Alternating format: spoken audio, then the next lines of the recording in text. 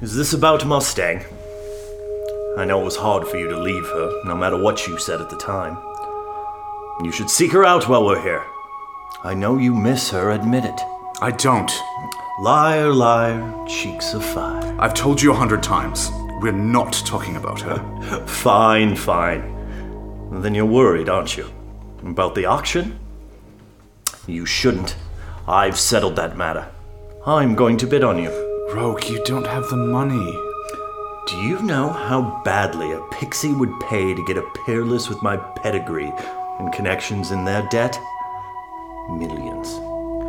I could even go to Quicksilver if I needed.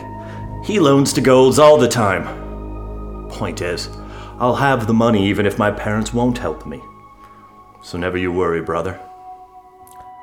House Mars has to mean something, huh? Thank you. No one has even mentioned the auction to me. They're afraid your bad luck is contagious. You know how it is. There's something else, isn't there? Do you ever feel lost? Quinn told me a story once. Once in the days of old Earth, there were two pigeons who were greatly in love. In those days, they raised such animals to carry messages across great distances. These two were born in the same cage, raised by the same man, and sold on the same day to different men on the eve of a great war. The pigeons suffered apart from each other, each incomplete without their lover. Far and wide their masters took them, and the pigeons feared they would never again find each other, for they began to see how vast the world was, how terrible the things in it. For months and months they carried messages for their masters, flying over battle lines, through the air over men who killed one another for land. When the war ended, the pigeons were set free by their masters. But neither knew where to go, neither knew what to do, so each flew home. And there they found each other again, as they were always destined to return home and find, instead of the past, their future. So do I feel lost? Always. When Leah died at the Institute, I was in the dark woods, blind and lost as Dante before Virgil. But Quinn helped me. Her voice called me out of the misery. She became my home. As she puts it, home isn't where you're from, it's where you find light when all grows dark. And find your home, Darrow. It may not be in the past, but find it, and you'll never be lost again.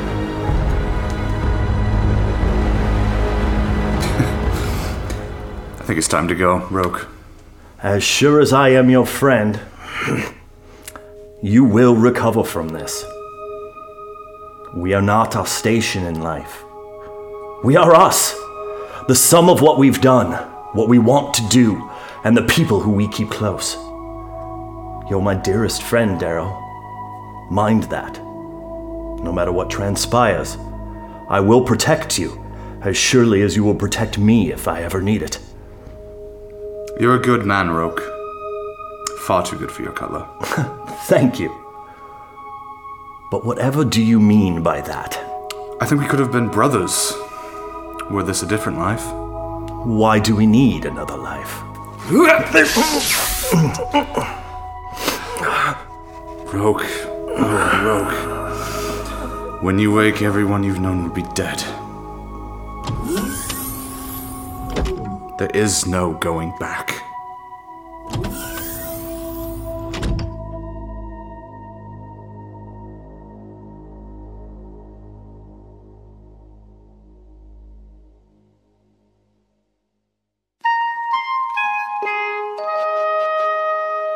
Adjustments to dilithium crystal chamber complete.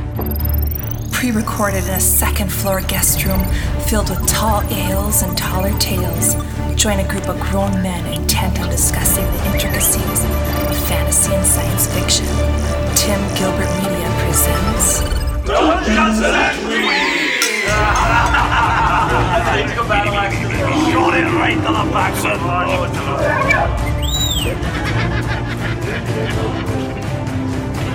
Hello, all you lovers of bacon and eggs, cookies and milk, and pocket-sized wolf pelt-wearing imps.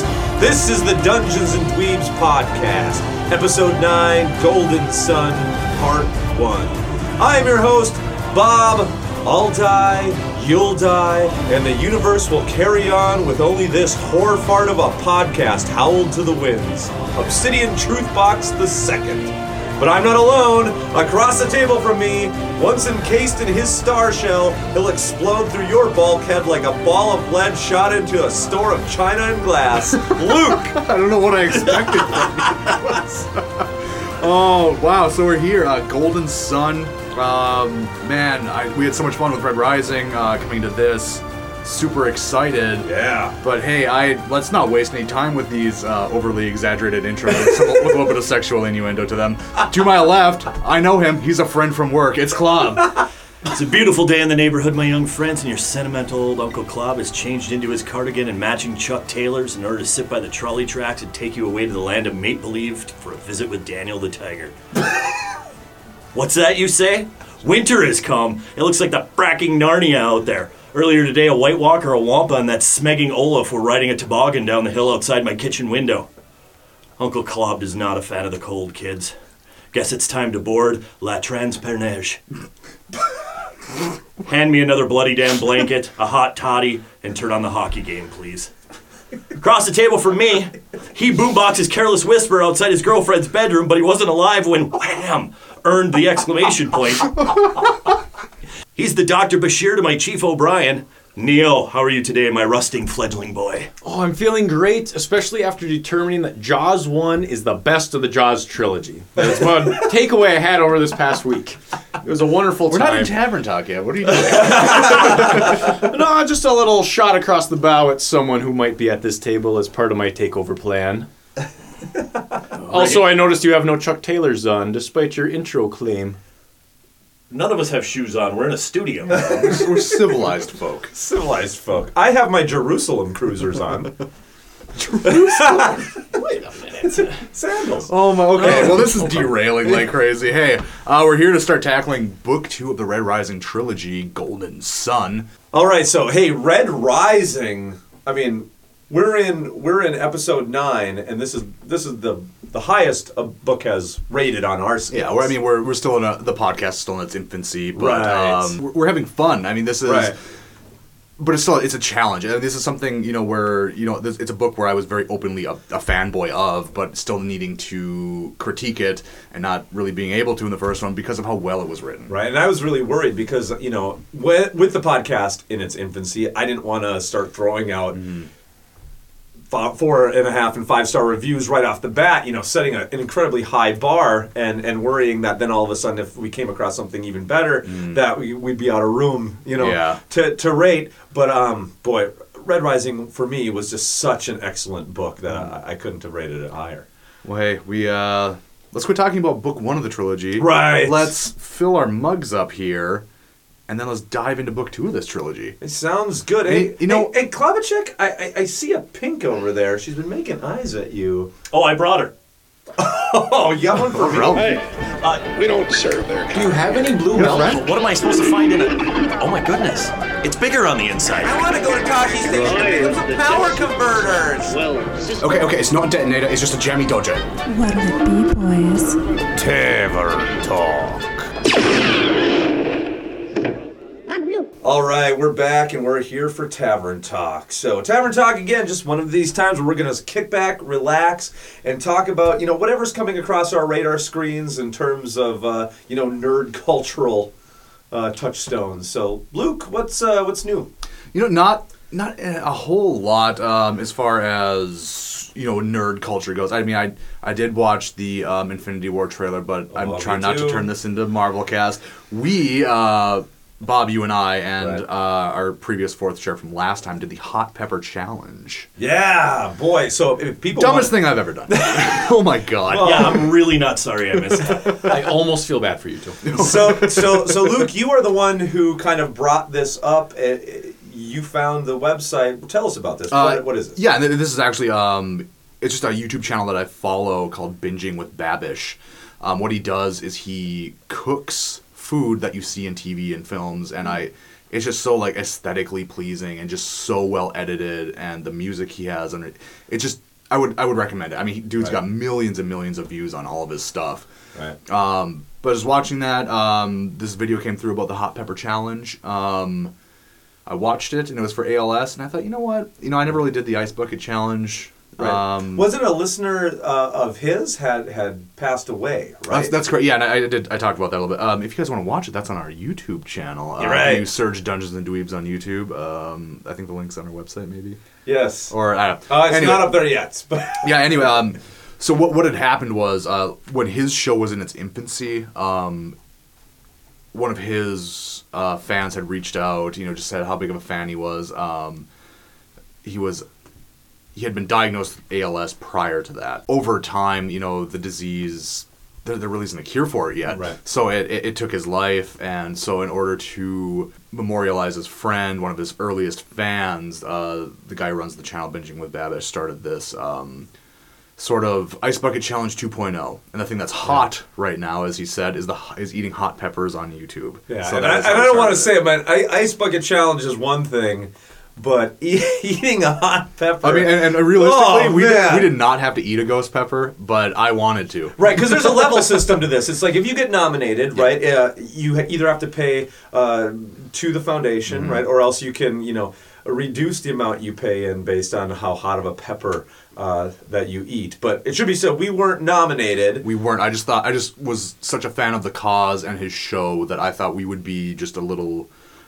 spark and spread it from here. So you donated for Dungeons and Dweebs. We've had other people donate in our name for Dungeons and Dweebs, which has really been cool. And then we kind of started it off. So, and by the way, we called out 3 people, we right? did. Because that's part of the thing. We went high enough. We got a ghost pepper, which is pretty darn hot, and so we were able to nominate 3 other people. And one of them was our listener from way back from the beginning. Oh, back in the Dragonlance days of Dungeons and Dweebs, Brendan from Facebook. Yeah, he is awesome, and I mean immediately the guy answers the call. Oh, I can't believe it. Yeah, awesome, Brendan, awesome, so cool, just awesome, and he sent out his video. We shared it onto our Facebook as well of him doing the hot pepper challenge. He is just awesome. So big shout out to him. And Brendan, I do have to give you props out there too. You did it at work. Yeah, you weren't even at home. And Brendan, he has 2 paintings hanging in his office. Like all of us just lost it. We look and somebody's like, that is Lorana. Before he even said for Lorana, he's got a painting of Lorana in the back of his office. He's got another painting on the side. I can just see the corner of the whole crew kind of sitting there. Yeah, the Dragonlance party. That Elmore painting. Elmore painting, around the fire, all of them. Yeah, it was cool. So cool. Super cool. So, man, we all raise our mugs to you. Hey. Yes. So, to Brendan. But there is 2 other people we have called out, which we have yet to hear from. Pierce Brown, the author of the books that we're writing. And this is kind of one of those weird things, right? I mean, like, we're reviewing the Red Rising trilogy, so it was like, hey, shot in the dark, let's call out the author, see what he does, so that's thrown out there. Mm-hmm. Yeah, and then PB Publishing, our friends on Twitter, I'm still waiting, guys. I do know, I mean, even because we had planned this ahead of time. Takes a while to get the peppers. Finding the peppers at this time of year is such a pain. Yeah, because these came directly from Mexico, right? Yeah, man. Finding them was like, we even had like a backup plan, like something like the people didn't see, like behind the camera magic. I ordered 2 packages. One was fresh ghost chilies that we ended up eating, and then the backup plan was these pickled ghost chilies. Yeah. The thing with the pickled ones was like the reviews said they weren't that hot, so I'm like, well, like, you know what? Just in case these fresh ones show up and they're all moldy, like, let's have a backup plan. Right. And we didn't even we actually opened those on camera. Like, we didn't know. Like, we could have opened those and they would have been all bad. Then would pull out the ghost ones. But hey, enough about what we've done. I'd like to throw it out though to all of our listeners. Oh. You know, I mean, we've got a lot of listeners out there, and I think this is a really good cause. So if you would like to please, film yourself doing this. We can't call you out, but film yourself. Post it to our Facebook. Share it with us on Facebook. We would love to start seeing some of our listeners. We've got. Hey, I'm going to use this opportunity to say we've got listeners in Australia, South Africa, the Netherlands. I would like to know who you guys are, right? Like, it would be awesome to hear from you. You kind of know who's out there. We've got kind of a from the Philippines, from Japan. I would love to see some Unless people are just using weird proxies to download. I don't know. Why would you do that? And truthfully, what a great organization. What a great organization to donate to. ALS is something that really affects all race, colors, creeds, cultures around the globe. So that's something, if we can, throw a little money there and hopefully get a little medicine behind it, by all means. Yeah, definitely. Yeah. Well, definitely. I mean, that'll be my section of tavern talk here. Let me, I guess, Klob, Neil, Bob, anybody else got anything nerd related? Obviously, a lot of Golden Sun. I just started Morningstar. I made a deep shot in my intro about les transperçages. And I'm totally not pronouncing my French correctly. It translates. It's an older French graphic novel. And it translates into, they made a movie with it. Hipster. They made a movie about it a couple years ago. He is drinking a double IPA. Well, shout out to the guys at Hop Rising if you're listening, by the way, because that's the brand of IPA that I found in the store and had to get for this podcast. Yeah, that is awesome. Of course, it's Hop Rising. Very apt. But you guys may know it as Snowpiercer. And it's actually based on this older graphic novel, this older French graphic novel, and there are a couple. It took about 25 years to actually translate this thing into English that made sense. But it's really cool. It's post-apocalyptic, and the only thing left on Earth is this one train that spins around the snow-covered Earth. Okay. And everybody who's left is in the train, and it's just the artwork is really cool. It's got a really neat story. The movie is decent. It's with actually Chris Evans is in the movie. Oh, wow. And John Hurt. John Hurt. Oh my God. Yeah. And so the movie's okay, but I do recommend the graphic novel. That was something I did with this. Other than that, again, like I said in my intro, it's hockey season for me. So I'm watching my 4 or 5 games a week and following my teams. Nice. You are an odd mix of jock and nerd, and I'm cool with it. Thank you, Neil. You hosier. I can become a goon there, young blood. That's fair. You kind of sent some shots at me yesterday night, so I can't say too much. My nerd month, I'm going to just focus on a couple things. I went and bought, people of the internet, please do not hate me, I bought Star Wars Battlefront 2. I know there was a big uproar with EA and all that stuff. I do not know what's going on. Microtransactions and stuff like that, pay for play. But since I prefer to play at my own house and not really go online as much, it's not too bad for me. Luke, you joined me one day. Yeah, I did. As we played as Han Solo and Chewbacca. That was fun. Honestly, one of the coolest video game experiences of my life. I mean, I was solo and I'm running around, and I just, whenever I would hear the Wookiee call, I would just yell, Chewie! I mean, we're on the couch right next to each other, but I was yelling. I was all excited. To be fair, I would have thought you would have been Chewbacca. He had first choice. I did. He picked Solo. I did. I wanted to try out the small blaster. Yeah. So I had fun there. But you're right. Otherwise, ended up going through and gonna go to some board games here for a minute. Ooh, the other day on Tuesday, I believe it was, I ended up playing a game at my friend's house called Mountains of Madness. Ooh, H.P. Lovecraft. And it was definitely very related to H.P. Lovecraft. And as you're trying to escape from this mountain and research more, you get madness levels of what you have to do during the game. Sounds like some relationships I've had. That's true, too. Some repressed issues there, Cloud? I don't think they're repressed at all. No, he's out and open. Oh, yes. But to hundreds of listeners. But some of those instances, for example, when the game starts, you have to try to communicate with each other. But if you have a madness thing, it makes it hard. Mm-hmm. I had to speak only in rhyme. And I couldn't think of that many words that would rhyme during that time. No. Wow. Oh, no, yeah, Neil. So I had to give you the look. But then after that madness changed away, followed by every time someone said the word crate, I had to yell and then stop talking the rest of the time. So if someone accidentally said crate, ah! And then that was it. And that was it. Hilarious. I couldn't do anything. And then the last one, my third level of madness, I had to count on my hand every time I said a word, and I couldn't stop. And Okay. I like that. You know, kind of bringing the real world into the game. Right. yeah, Right. and No, I like that. But Well, it was has a role-playing interesting. aspect to it. Yeah, it had a very fun role playing. So would aspect you to it. It was recommend hard. this? What kind of rating would you give this game? Well, I only played it once. Should our and listeners rush out and get Mountains of Madness? yes, if you have the money. Oh, is this expensive? It's like Mansions of Madness. Yeah, Mansions. No, Which okay, let's throw out Mansions of Madness is unbelievably. Yeah, and I fun. guess it was. Love that Was that last year we were playing that? Yep. And I guess Last year. I don't know what the prices are on it now, but man, it was like They are still high. yeah, demand is still far outweighing supply on that. The only thing that scares me about Mansions of Madness is that it's a game that you have to play with the app. Yeah. It's the guy has this atmospheric app component. I'm always Yeah, worried. What's going to happen if that app goes away? Yeah, the and game is useless. Yeah, actually it is. What yeah. are we Yeah. going to play after the apocalypse? Yeah, exactly. Cards, Checkers. that's it. Checkers. Dice I rolling. mean, when I'm 80, can I D&D still will fire up still the be Mansions there. of Madness app? I Hey, don't I'm know. all about Farkle. Oh wow. But no, Mountains of Madness was definitely a lot of fun, and Okay. I would probably. Oh, it's on sale right now. Never mind, I take it back. It's $40. Okay, so wow. But it was a lot of fun. I would recommend it. Again, we played it once, so we probably cheated a lot on accident without Right. realizing it. But creative it was use of still game a- mechanics. it was a good time, yes. Right. And Cool. Bob, what about your month? Well, I'm playing catch up, so I'm not going to talk about it much. But yeah, I saw Thor Ragnarok finally. Woo! Way to be in there. But yeah, How did you? Look- Were you on the hype train with me, or how? Do you I am on the hype train with you. Okay. Yes, I am. It's right in my sweet spot for where a movie should be at. So I am on the hype train with Thor Ragnarok. Awesome. Yeah.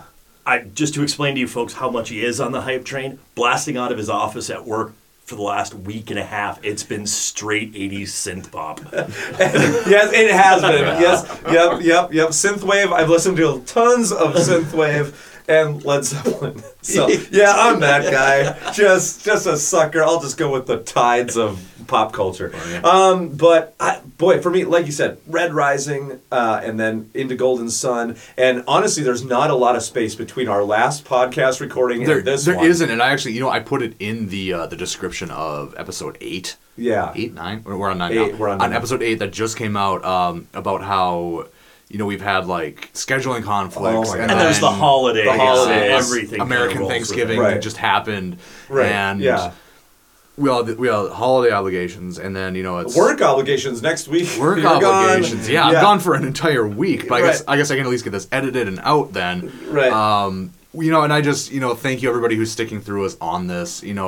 We're new to this. We don't really know what we're doing, and our reading schedule was very ambitious. Very ambitious reading schedule. So if you've looked, we've pulled, like we said before, we pulled a book in January, which we desperately now need. A book that Neil's a big fan of. Yeah, one of Neil's favorite books. Sorry, but we pulled that book to use as a buffer zone. So just kind of watch.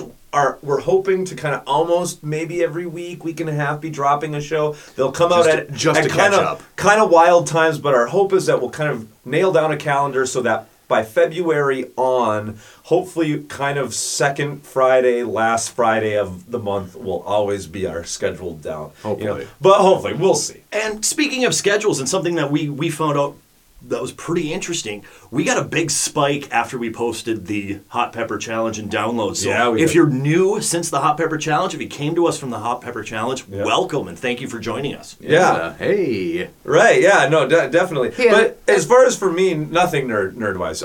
Yeah. Twilight Zone. Old Twilight Zone episodes I've been binging on sounds Netflix like with my wife. And my kids, I got little kids at home. And you let something slip before we started recording here that you have had Deadpool sitting like right up on your shelf, and you still haven't Why watched are you it. calling me out on this? I am the last nerd because on I the can't known believe universe it. who has not seen Deadpool. It's just because I can't believe it. It's one of those weird, the alignment of the planets, didn't get to see it in theaters, got it, know it's a movie you can't watch around kids, and am constantly with kids until it seems like I'm too tired to watch anything. So, like Netflix, like things that are 40, 50 minutes, perfect. Yeah. Movies, tough. Yeah. So, yeah. Okay, and I don't know. I'm gonna call it right now. Deadpool 2 will come out before you watch that. That is my guess. Probably. But hey, at any rate, hey, let's quit talking about ourselves. Let's start talking about what everybody downloads podcast to hear about. Yes. Golden Sun. Hey, Neil, do me a favor there, young blood. Go grab me another blanket, will you? I guess so. He's but starting to You could just shiver. sit by the fire. I am sitting by the fire. Oh, yeah. All right, hang on. You know Tashi Station? I'm a leaf on the wind. My friend got fired from there. I'm a leaf. Dangerous. Waiting around for that Skywalker kid to come pick up the power convoys. We got downloads in 20 systems. Aye, pull up a chair, friend. E.T. phone home. All right, everybody, welcome back. And hey, here we are, a new book. And you know what that means? Bob, why don't you give us a synopsis here before we dive in? Okay, I'll try. Golden Sun by Pierce Brown, Del Rey Books, January 6th, 2015. Very little time has passed since the end of Red Rising. Darrow has become a student at the Academy, where he trains in the tactics of ship-to-ship combat. While training in an asteroid field, the game comes down to just Darrow and another student, Karnas, brother of Cassius and the eldest sibling of the Bellona family. Darrow is outsmarted by Karnas, and in his embarrassment, the Arch-Governor, who had been sponsoring Darrow, tells him he will be auctioned off. Without the protection of the Arch-Governor, Darrow will be left to defend himself against the Bellona family, who still want him dead. He is to be sold at a gathering of Goldens. While trying to come up with a plan, Darrow meets up with his old nemesis, the Jackal. He tells Darrow that he has gained control of 30% of the media, and that he can use that to take down both the Sovereign and the Sons of Ares with his fake news. Darrow is to be the figurehead in this plan. But the Jackal isn't the only old friend in attendance. Evie is there with a bomb. In the chaos that follows, Evie brings Darrow to Harmony, who drops 2 more bombs of the emotional variety on Darrow. Dancer, leader of the Sons of Ares, is dead, and oh yeah, Io was pregnant. You're a father. This news helps galvanize Darrow's resolve, and he decides to bring a little surprise of the explosive variety to the meeting of the Golds on Luna. But before setting it off, he remembers his beloved Io and her wishes. Becoming a suicide bomber was not what she would want. Instead, Darrow changes course midstream and hatches a brilliant, on-the-spot plan that will bring about civil war among the Golds. He challenges Cassius to a duel. Darrow has been training and is now much better than Cassius knows. Cassius loses an arm, but before Darrow kills him, the Sovereign, she secretly had been working with the Bellonas, steps in and stops the fight. This is a big no-no, and everyone at the party sees her as a dictator instead of a leader. Chaos ensues. Mustang, Severo, and the Howlers show up, and they rescue Darrow. In orbit around Luna, Darrow uses his wit and out-of-the-box thinking to capture a battleship. He frees the low colors on board and bids them serve in his fight out of loyalty instead of servitude. Jump forward in time, and some battle montages later, the society is gripped by civil war. Bellona is waging war against Mars and the Arch-Governor. Meanwhile, Darrow decides he needs ships and the help of Lorne Akros, a retired fighter who taught Darrow how to use a razor like a ninja. So it's off to Ganymede to steal ships, but Lorne wants no part in the fighting, and Darrow barely escapes death. Back on his ship, the Pax, Mustang tells Darrow they've been betrayed, and the Sovereign's ships have shown up and captured Augustus and the Jackal. Rescue mission. Darrow frees his friends and tells the Jackal to use his powers of fake news to tell those houses loyal to him of his plan for an iron reign, an all-out assault on Mars, and the forces of the Sovereign and House Bellona. Awesome fighting ensues, ship-to-ship combat, soldiers streaking through atmosphere in metal eggs only to hatch as Iron Men and War Machine, jumping, leaping, drone destruction, laser-guided bombing, and underwater basket weaving are all part of the action. But as Darrow and his men are underwater, breaching the wall of the city holding the Sovereign, an EMP pulse goes off, trapping most of his men in their mech suits underwater to die. Darrow cuts his way free, and he frees Severo and Ragnar along with a few other Howlers. Darrow sees the Sovereign leaving in a ship and knows it's his only chance. He rockets into the ship, only to end up fighting his old proctor, Finchner. But plot twist, Finchner is really Ares. Grabbing Darrow's body, Finchner jumps ship. More fighting ensues as Darrow struggles to get his plans and house in order, but eventually he learns that the Arch-Governor will name him his heir. This is exactly what the Sons of Ares want. It will put them in a position to take control. Darrow gets all sentimental and wants to take Mustang on a hometown visit to meet Ma. He's going to come clean to her, show her he's a Red. But Mustang doesn't take the news well and pulls a gun on Darrow. Darrow tells her to shoot him. Jump in time, and Arch-Governor Augustus is naming Darrow his heir at a party.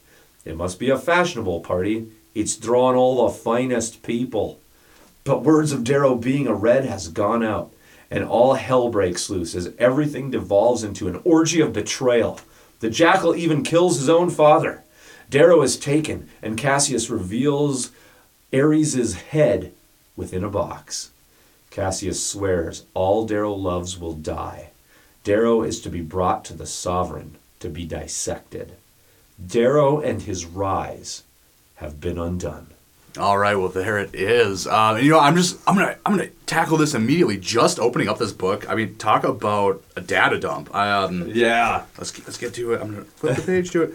Just it's this page that we have here where it's like this breakdown of all the colors. You have the triangle of society, and this like. All the colors, bottom to top, and just a little description of them, and I love that. Yeah, it's such a good idea. Just break it down for us. It reminds me of some of the old sci-fi stuff I used to read in the 90s. That's the first thing you'd have on either the first page or the last page was timelines and everything else. I kind of love that. Okay, actually, still used do. to read.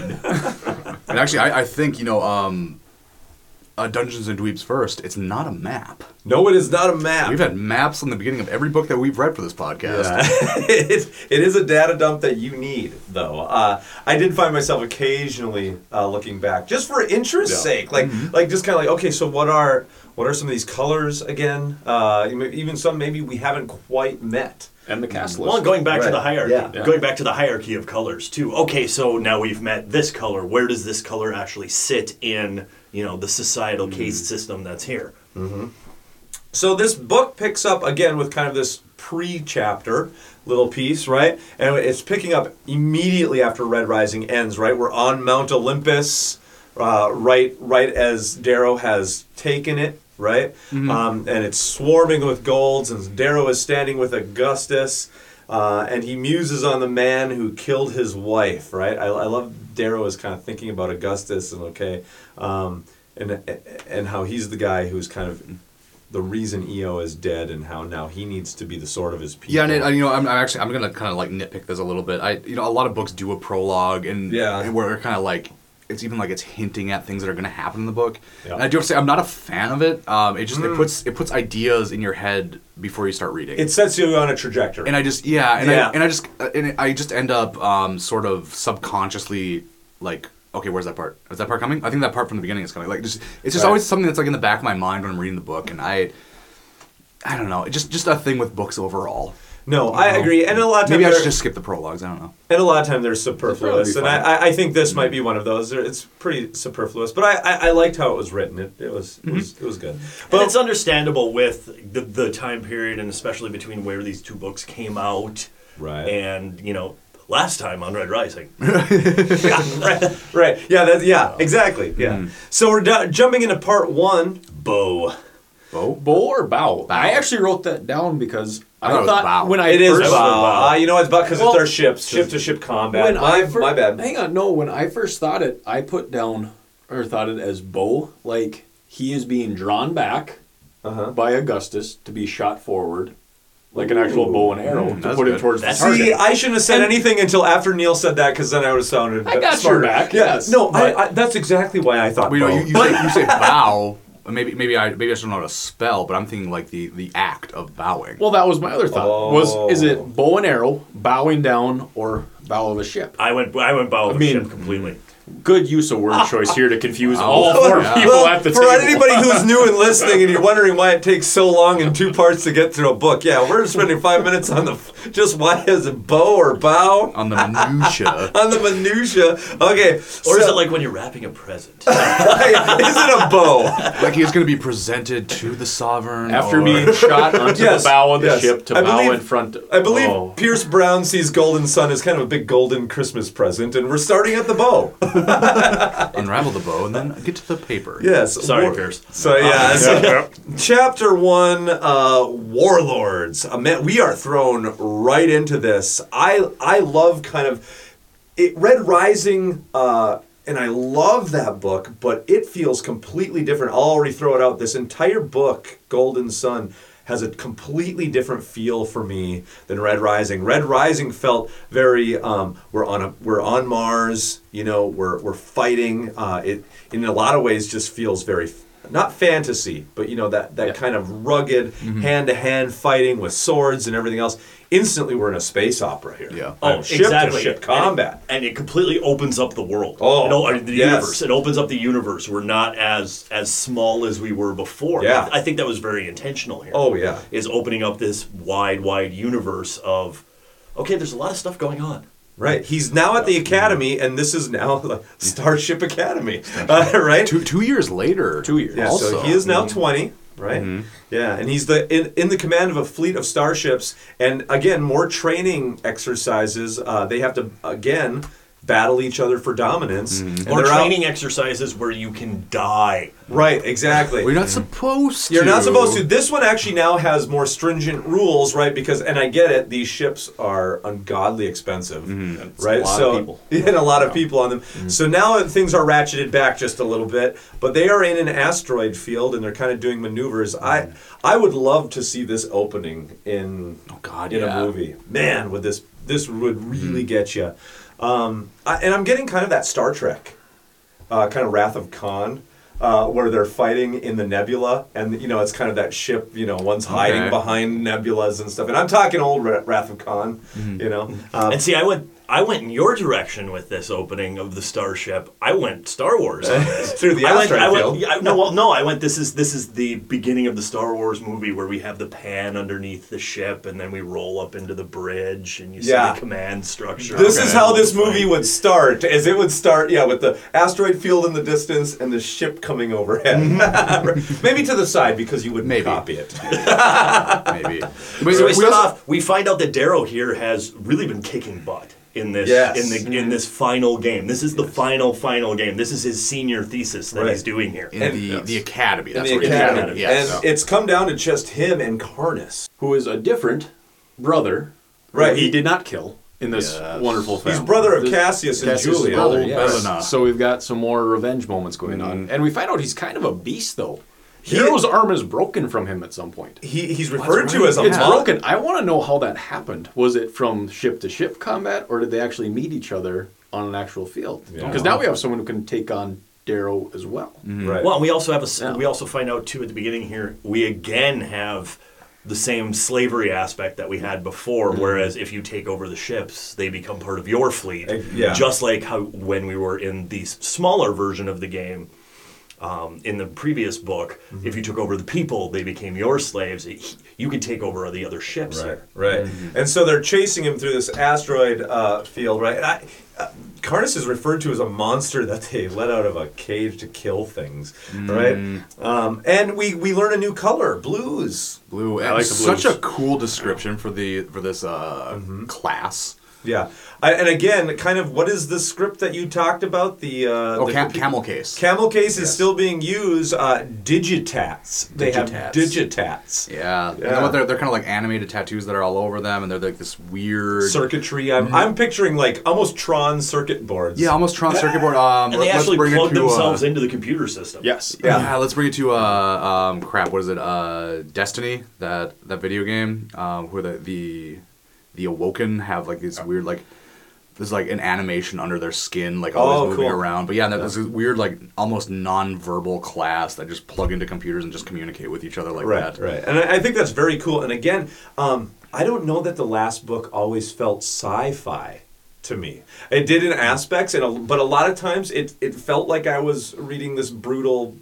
smashing kind of, because we were still grounded on the planet. Whereas got. now, all of a sudden, this really feels galactic. We go from Conan on the ground to Conan in space. I was trying to avoid using Conan because people would be like, it's Conan, Star Wars, and Alien that he ever references. But it's very Conan, and we instantly kind of get to Star Wars, Star Trek. Even. Yes. But this kind of rifles us right into Chapter 2, The Breach. And Darrow thinks that he's going to win against Karness. Darrow wins. They already they start talking about his promotion. How he's going to bring Severo back from Pluto to join them. Yeah, I'm going to do all these things when I win because there's no way I can lose. And his overconfident nature comes back. And I like that he gets slapped down here. I really like this character building moment, right? Because Karness is waiting in ambush. Karness is waiting in ambush. Yep. And we get to this hiding place, and we get to this oh poop moment from where right before it happens, Darrow is actually smart enough to realize that, oh God, no, I missed this. Yep. I screwed up. Yeah, definitely. Which is good. I mean, someone who's been, I guess he does have flaws, but for the most part, towards the end of Red Rising, he was just on this meteoric rise, which we talked about, and he's almost flawless in some ways. And I like this because if that's going to continue, he is going to be some sort of demigod rising through the society. He needs to meet some sort of personal struggle here, and I like that. I would think you are a minor. You're 18. And you have just started this rise. Yeah, at some point you're going to finally meet the player that can outplay you on the field. And I do really like this. But I will say too that I also felt that there was some cheating involved here. Well, there was. They even said it though. Yeah, they said that the Proctor shut his controls down at certain points. Yeah, and they're getting revenge for what he'd done earlier, like they've always done. Yes, which was my other question here. The one problem I had with the whole him being defeated by Karness here. Yep. Didn't he have 5, 6, 7 ships? Seven specifically. He had 7 specific and then they ships, kind of all go away. And they took one. They take the main ship I didn't even down. think of that. They take the main ship down. So much Karness automatically wins. Yeah, I'm with you, Luke. I lost them then in that, and I kind of never thought about that. But yeah. What did you guys think of Theodora in here? Because there's an insertion of this Theodora, this pink. His pink that he has. And she's on good terms with him. Because again, we're reviewing this book having read the book. She doesn't really play much of a part in the rest of the book. I think it's just showing more so that even though he's higher, he still shows sympathy to all colors. Okay. Throughout the books, it shows how he's kind to reds, browns, obsidians, etc. Right.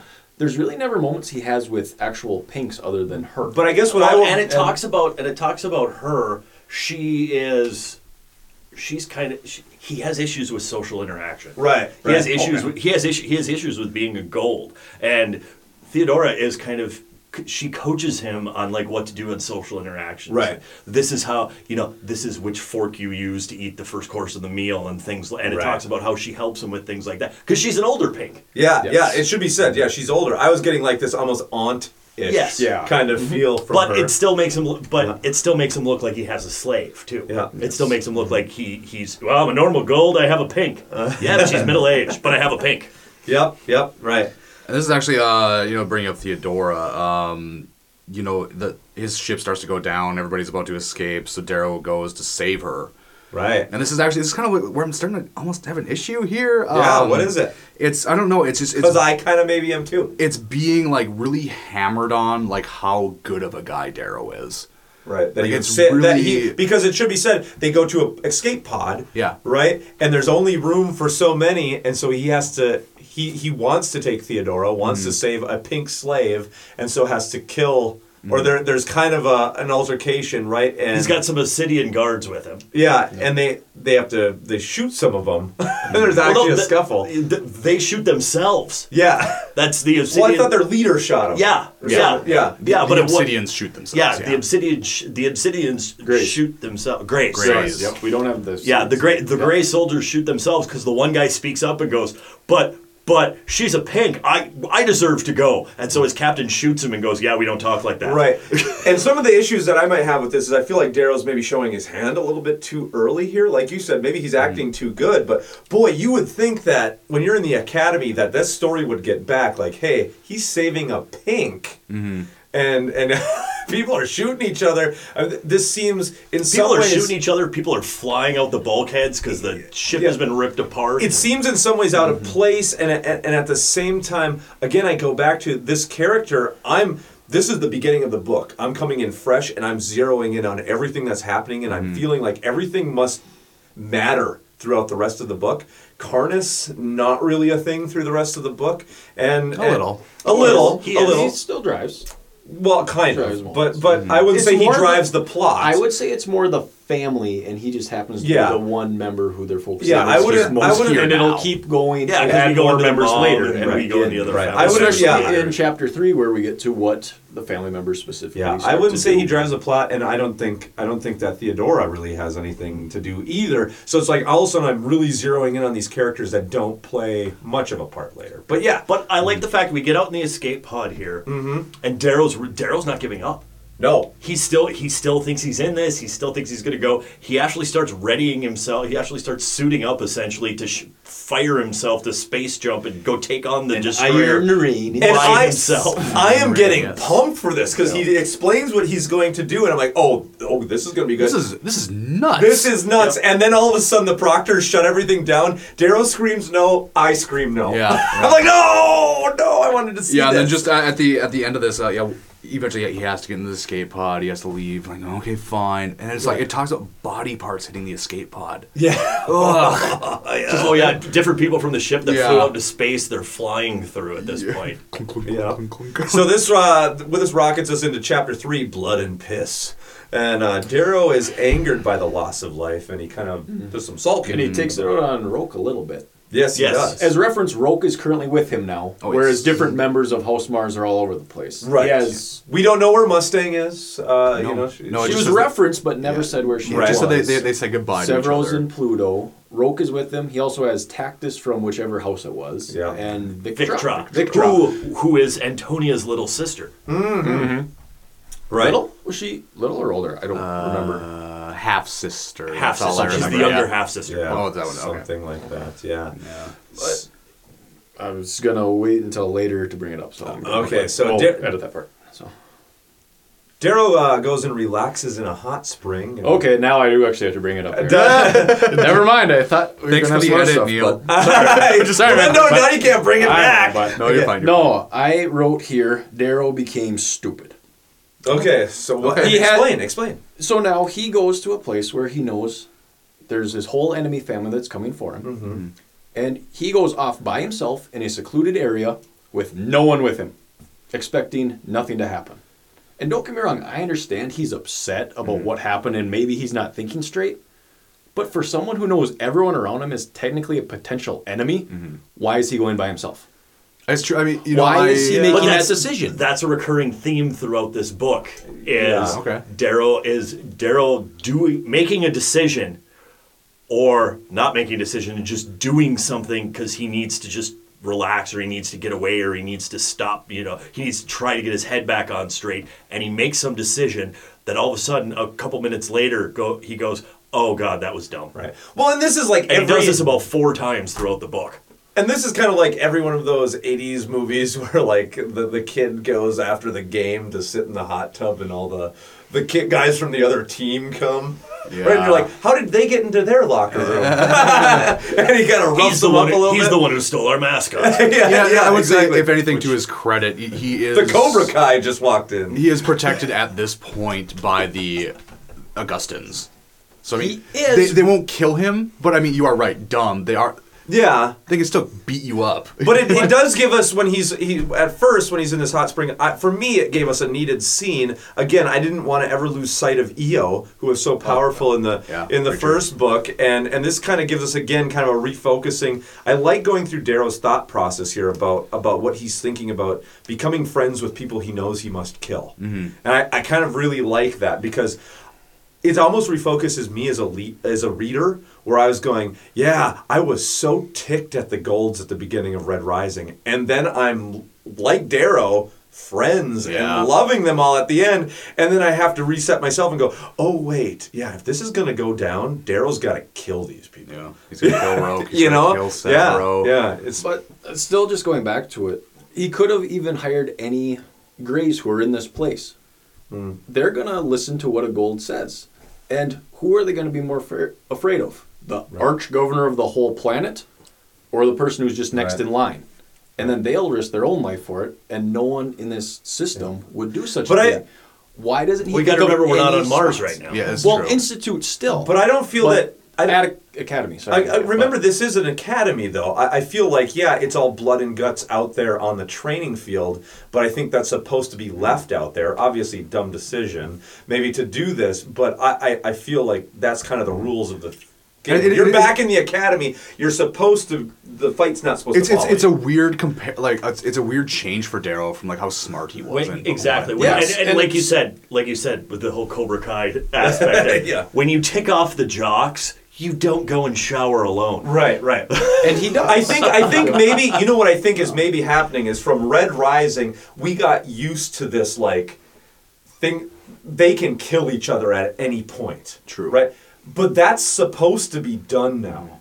And now that they're in the academy, that's not really supposed to be a thing that they can do anymore. And the chains are kind of back on. You can kill the other colors. Yeah. Willy-nilly. yeah. Right. Because we'll always make more of that. Right. But golds on golds is not, that's not supposed to be a thing. So we get into, I like this then, this rise so high in mud you lie is kind of one of the last things said in chapter 3. And that's going to be kind of a theme. Again, It's going to be a theme throughout the rest of the book. So chapter 4, Fallen, Darrow ends up standing before Augustus. He's failed. Yeah, and I like that, talking about, a flawless character who's kind of like, we're really starting to see, I like that he's a hero of war, and we're really starting to see that he is not a politician, and he really sucks at all this, like, post-institute stuff. Right. Like, oh yeah, I can command a ship, yeah, that's fine, but once I'm out of the ship and I have to, like, kiss butt and stuff, like, I don't know, like, who to talk to. Right. Where's Theodora? Help. Yeah. And I really like this, that, like, Augustus is just kind of, this was all about image to him, and now that you can't help my image anymore, I'm you getting lost. rid of you. Yeah, you lost. You're out. You embarrassed me. Yeah, I'm selling your contract. But I'll give you a nice severance package. That yeah. So Darrow's to be traded because Augustus doesn't want him anymore. He tells him about how all the golds have this meeting on Luna, which is the moon. Yes. Right. The capital. The moon of Earth. And it's not only that he didn't win for Augustus's own pride of this is my house that he's being traded, because of how high and mighty the B'Elanas are in the entire universe here. Augustus is losing trade contracts because he has Darrow in his house. And he's losing money. And it's okay if you're losing me money if you're making me more somewhere else. Yeah, right, yeah. But once you're not fitting the bill, you're out. Right. Because I have to go do these trade agreements, and I know the B'Elana house is coming for my job and my planet and my house. Right. And here we meet Pliny and Leto. Yeah, I went for Pliny. Sort of the worm tongue here. Yes, he is. I hated him from the moment he came on the page. Yeah. There's something that is said here, though. I think it's Darrow comparing himself to Leto. He says, where I'm kinetic energy, he is potential. Yeah. That's so cool. I love that, just like that physics metaphor there. Right. No, I do like it, too. So anyway, are we ready for chapter 5, Into a Bandit? Darrow's contract ends on the eve of the summit, where all the ruling families are gathering, right? And they're going to just discuss meaningless drivel. We learn that Mustang wanted Darrow to come with her, but he chose the academy and war. Yeah, because she's been off basically in another school learning how to be a diplomat. Right. And this is hard because, we knew this was going to be this was a love interest just barely getting off the ground. And I liked that because we needed it to be about EO and not about Mustang. Well, and we talked with Red Rising on how much we enjoyed the fact that that Pierce didn't rush this. Yeah, very good. And what I like about this is I won't lie, and as we get through this, this initial Mustang and Daryl relationship is putting me through all kinds of inner strife. Yeah. Like, I hate where they're at. I'm feeling as much like gut-wrenching about this relationship, I think, as Daryl would. I want them together. They're apart, and it feels really real. Like, this is what would happen. You know, Mustang would leave and be like, okay, well, I guess we didn't ever have anything. You want to go do your thing with Augustus, my father, and I remember, you know what? You're better than all that. Why are you even going? Yeah. She wants what's better for him, but And I looked at this, looking at the age, looking at their physical ages and everything out. She got accepted to Yale. She had to go to Yale. I got into the Air Force Academy. So Pierce Brown, what relationship of yours are you referencing? Just very briefly going over Chapter 5, Abandoned. Yeah, he makes his way by ship to Luna. We get a little bit of what happened between the books, and then we go on to I was going to throw some stats in there real quick. Tactus and Roke, because they have two different moments here. It shows a really nice description between the two friends that he has. Yeah, I love how different they are. Friends. Yeah, exactly. Yes, Tactus gets someone makes a bet with him of, hey, I bet Daryl will last 3 days outside of Augustus's protection. Tactus goes, no way.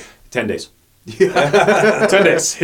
And give him some credit. Come on. Give him some credit. And Tactus, he also makes references to the fact that when the whole bad word went down during the Academy moments, is that he launched his escape pod without Daryl.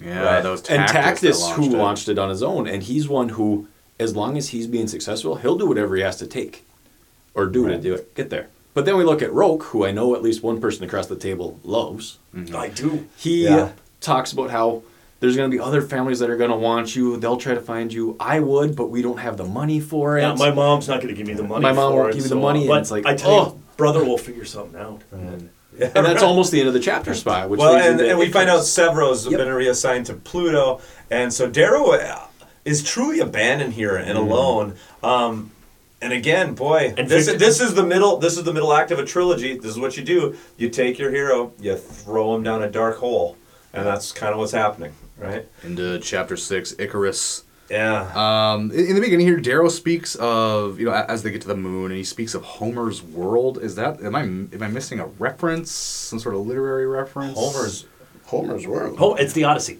The Odyssey. Okay, It's trying to return to Greece after the Trojan War. Okay. And I like this description because it's kind of odd. Again, this low gravity, people are pulling themselves around on ladders. Yeah, like there's all these buildings have these rungs that run everywhere, and they can pull and I do themselves like around. this description of Luna is super brief, but like oddly detailed. Yes, it gives you a lot in a brief amount of time. And it's hard for me to picture though. Like I can't picture the moon with trees. I don't know why. How does the dirt still look all gray? I don't. Like I have issue with it, but it's described very well. In all honesty, I mainly just saw cities, but I like this because again, this weird opulence and decadence of these golds. I get real dumb images in my head, like of all of these opulent golds in weird outfits, just pulling themselves around on like these rungs, and it's almost like we're meant to think this is all really bizarre, but nobody. The society has run away from itself so much, nobody can call it out. It's like the emperor has no clothes, where nobody can see it. Like, this is just bizarre. This whole Luna scenario. But I mean, it would be though. And it would be. No, and I think it's good. And a couple comments thrown in here about, Earth. Ugh. Right. Which I would love to know exactly what is going on Earth right now. At this point, we don't really know. We never get a description of what Earth is like. Really.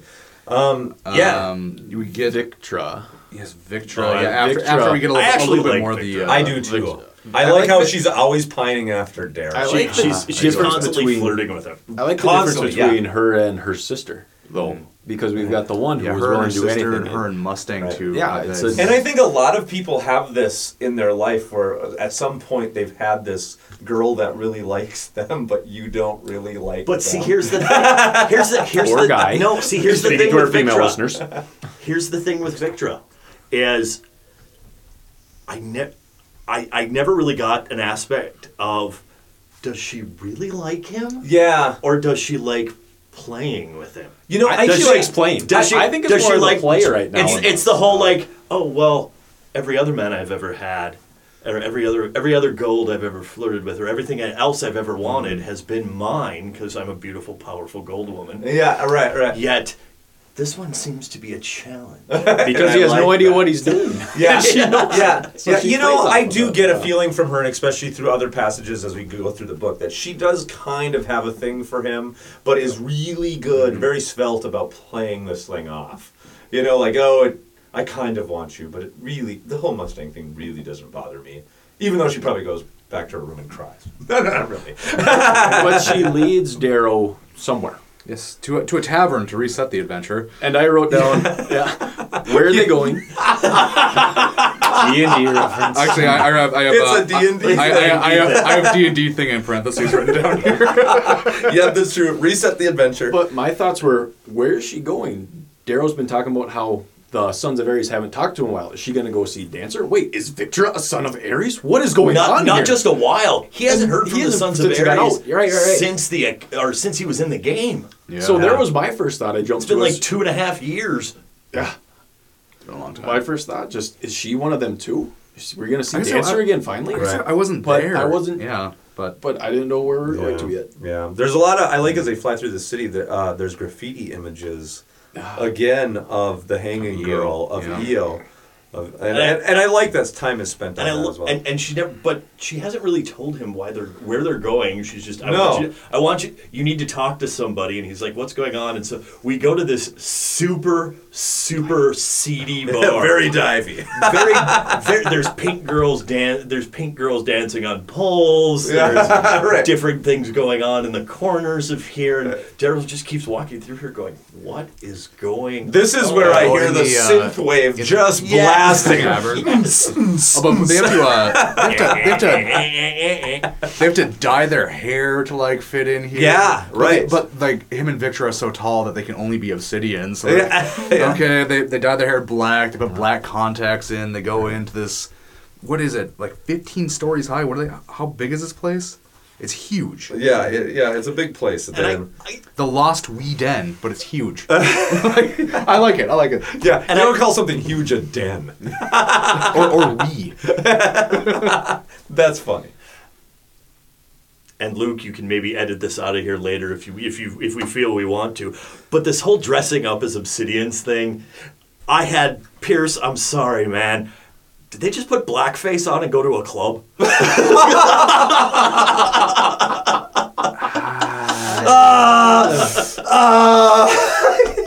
Good question. I will leave it in.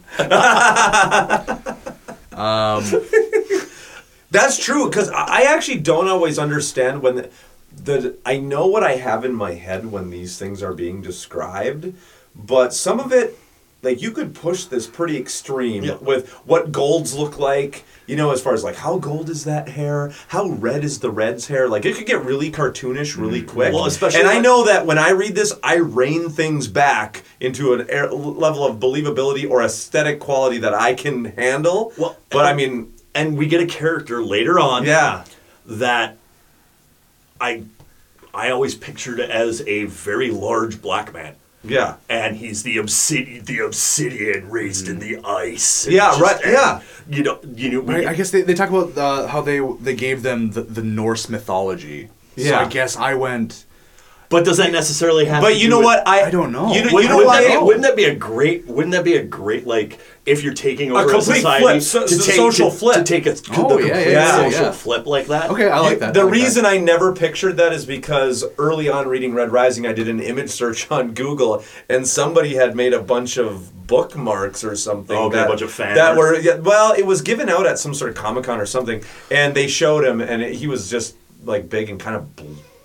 His skin was a weird color, like blue or something. Like obsidian. Obsidian. Yeah. Mm-hmm. So- But I always picture the obsidians as having a darker skin tone. Oh, see, and I didn't just because I got Right, I ruined. think I they- got ruined from that bookmark. Yeah. And I think they But I do- like that. I think like that they do flip. that because a lot of them are like their genetics have been altered to the color. Like all the reds have red hair, and all the golds have gold hair and gold eyes. So I mean, all the obsidians could have this weird obsidian-ish colored skin. Yeah, right. Yeah, no, I'm kind of about that. So we go to this club, and we're walking through this club. The Lost Whedon. In costume. We're walking through this club in costume, and as he's walking to the table, he just kind of keeps looking at this table where he's going to, going, no. No, it can't be. No, and just kicked back at this table, like smoking a burner. Kicked back at this table, smoking a burner. There's chicks all around him. Yeah, it's just little bitty jackal. Yeah, hey brother, you know what? Mangled stump. With a stump. I like that. I like the fact that he kept the stump. Mm-hmm. Yeah, super cool. I like it as well. Speaks to the character. So he sits down and talks to the jackal.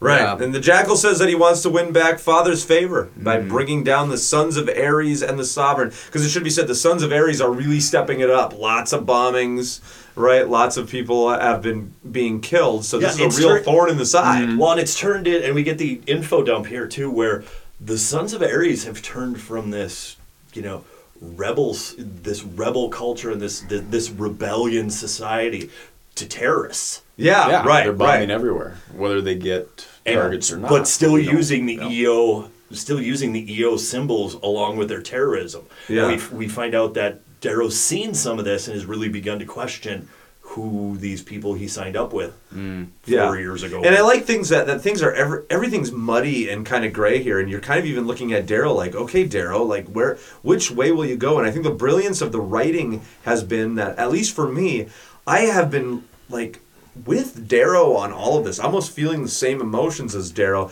So now almost it's like you're looking back at the Ares. The Sons of Ares now feel very alien to me. Whereas at one point I was going, yeah, join the Sons of Ares. We're going to take this thing. Now all of a sudden they feel very distant from me, and I don't like them anymore. Right. And I think that's a brilliance of writing, that I am able to change my opinions on things with the same group. And the jackal brings up the fact that he's been dishonored. His father doesn't want anything to do with him, but he wants to get back in with his father. Oh, yeah, and by the way, I own 30% of the media in the system. Yes. Yeah. What? Yeah. He's the scheming underworld businessman who pumps out the fake news. He is. So the jackal is Fox? Jackal, Fox. I never put it together. This is true. Oh, Pierce Brown, you witty devil, you. But he makes a great societal point here, and this is totally this Pierce. This has to be you making a complete social commentary on our times here. Yes, the 30% I own can poison 70% of everything else. I agree. And in fact, Klob, actually going off of that, with this whole 30% and that it can poison everything, it almost was so heavy-handed. I thought a statement that it almost pulled me out of universe. Just a second, there was a part of me that flashed and went, "Whoa." Fox. I didn't. You like this whole media battle thing. I did right away. See, it pulled me further in. Did it really? It pulled me further in because again, this is supposed to be this perfect society. Yeah. This is golds are supposed to be the perfection of man and the builders of everything. But we have this scheming little weasel who's like, well, I went into media. Yep. You know what it is? Why? Media studies. Why? Because my daddy cut me off, and this made me money. You know what it is, and this is gonna. I think this is probably just a weirdness about me, but the thing that makes me immediately think it is news media from our time is because he throws in actual 30%.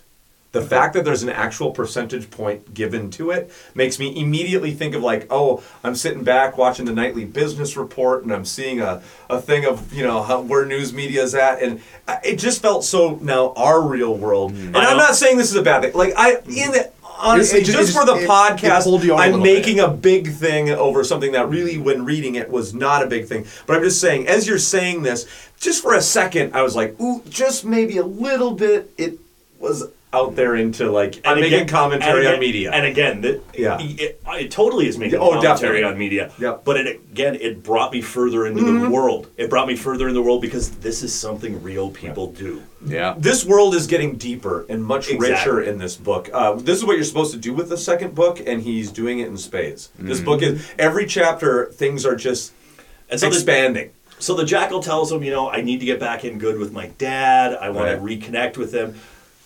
Dad will love me if I bring down the Sons of Ares. Will you help me do that? And I'll make sure that you're protected. Right. Yeah. If you'll be the sword to my scepter. And which is conveniently chapter 8.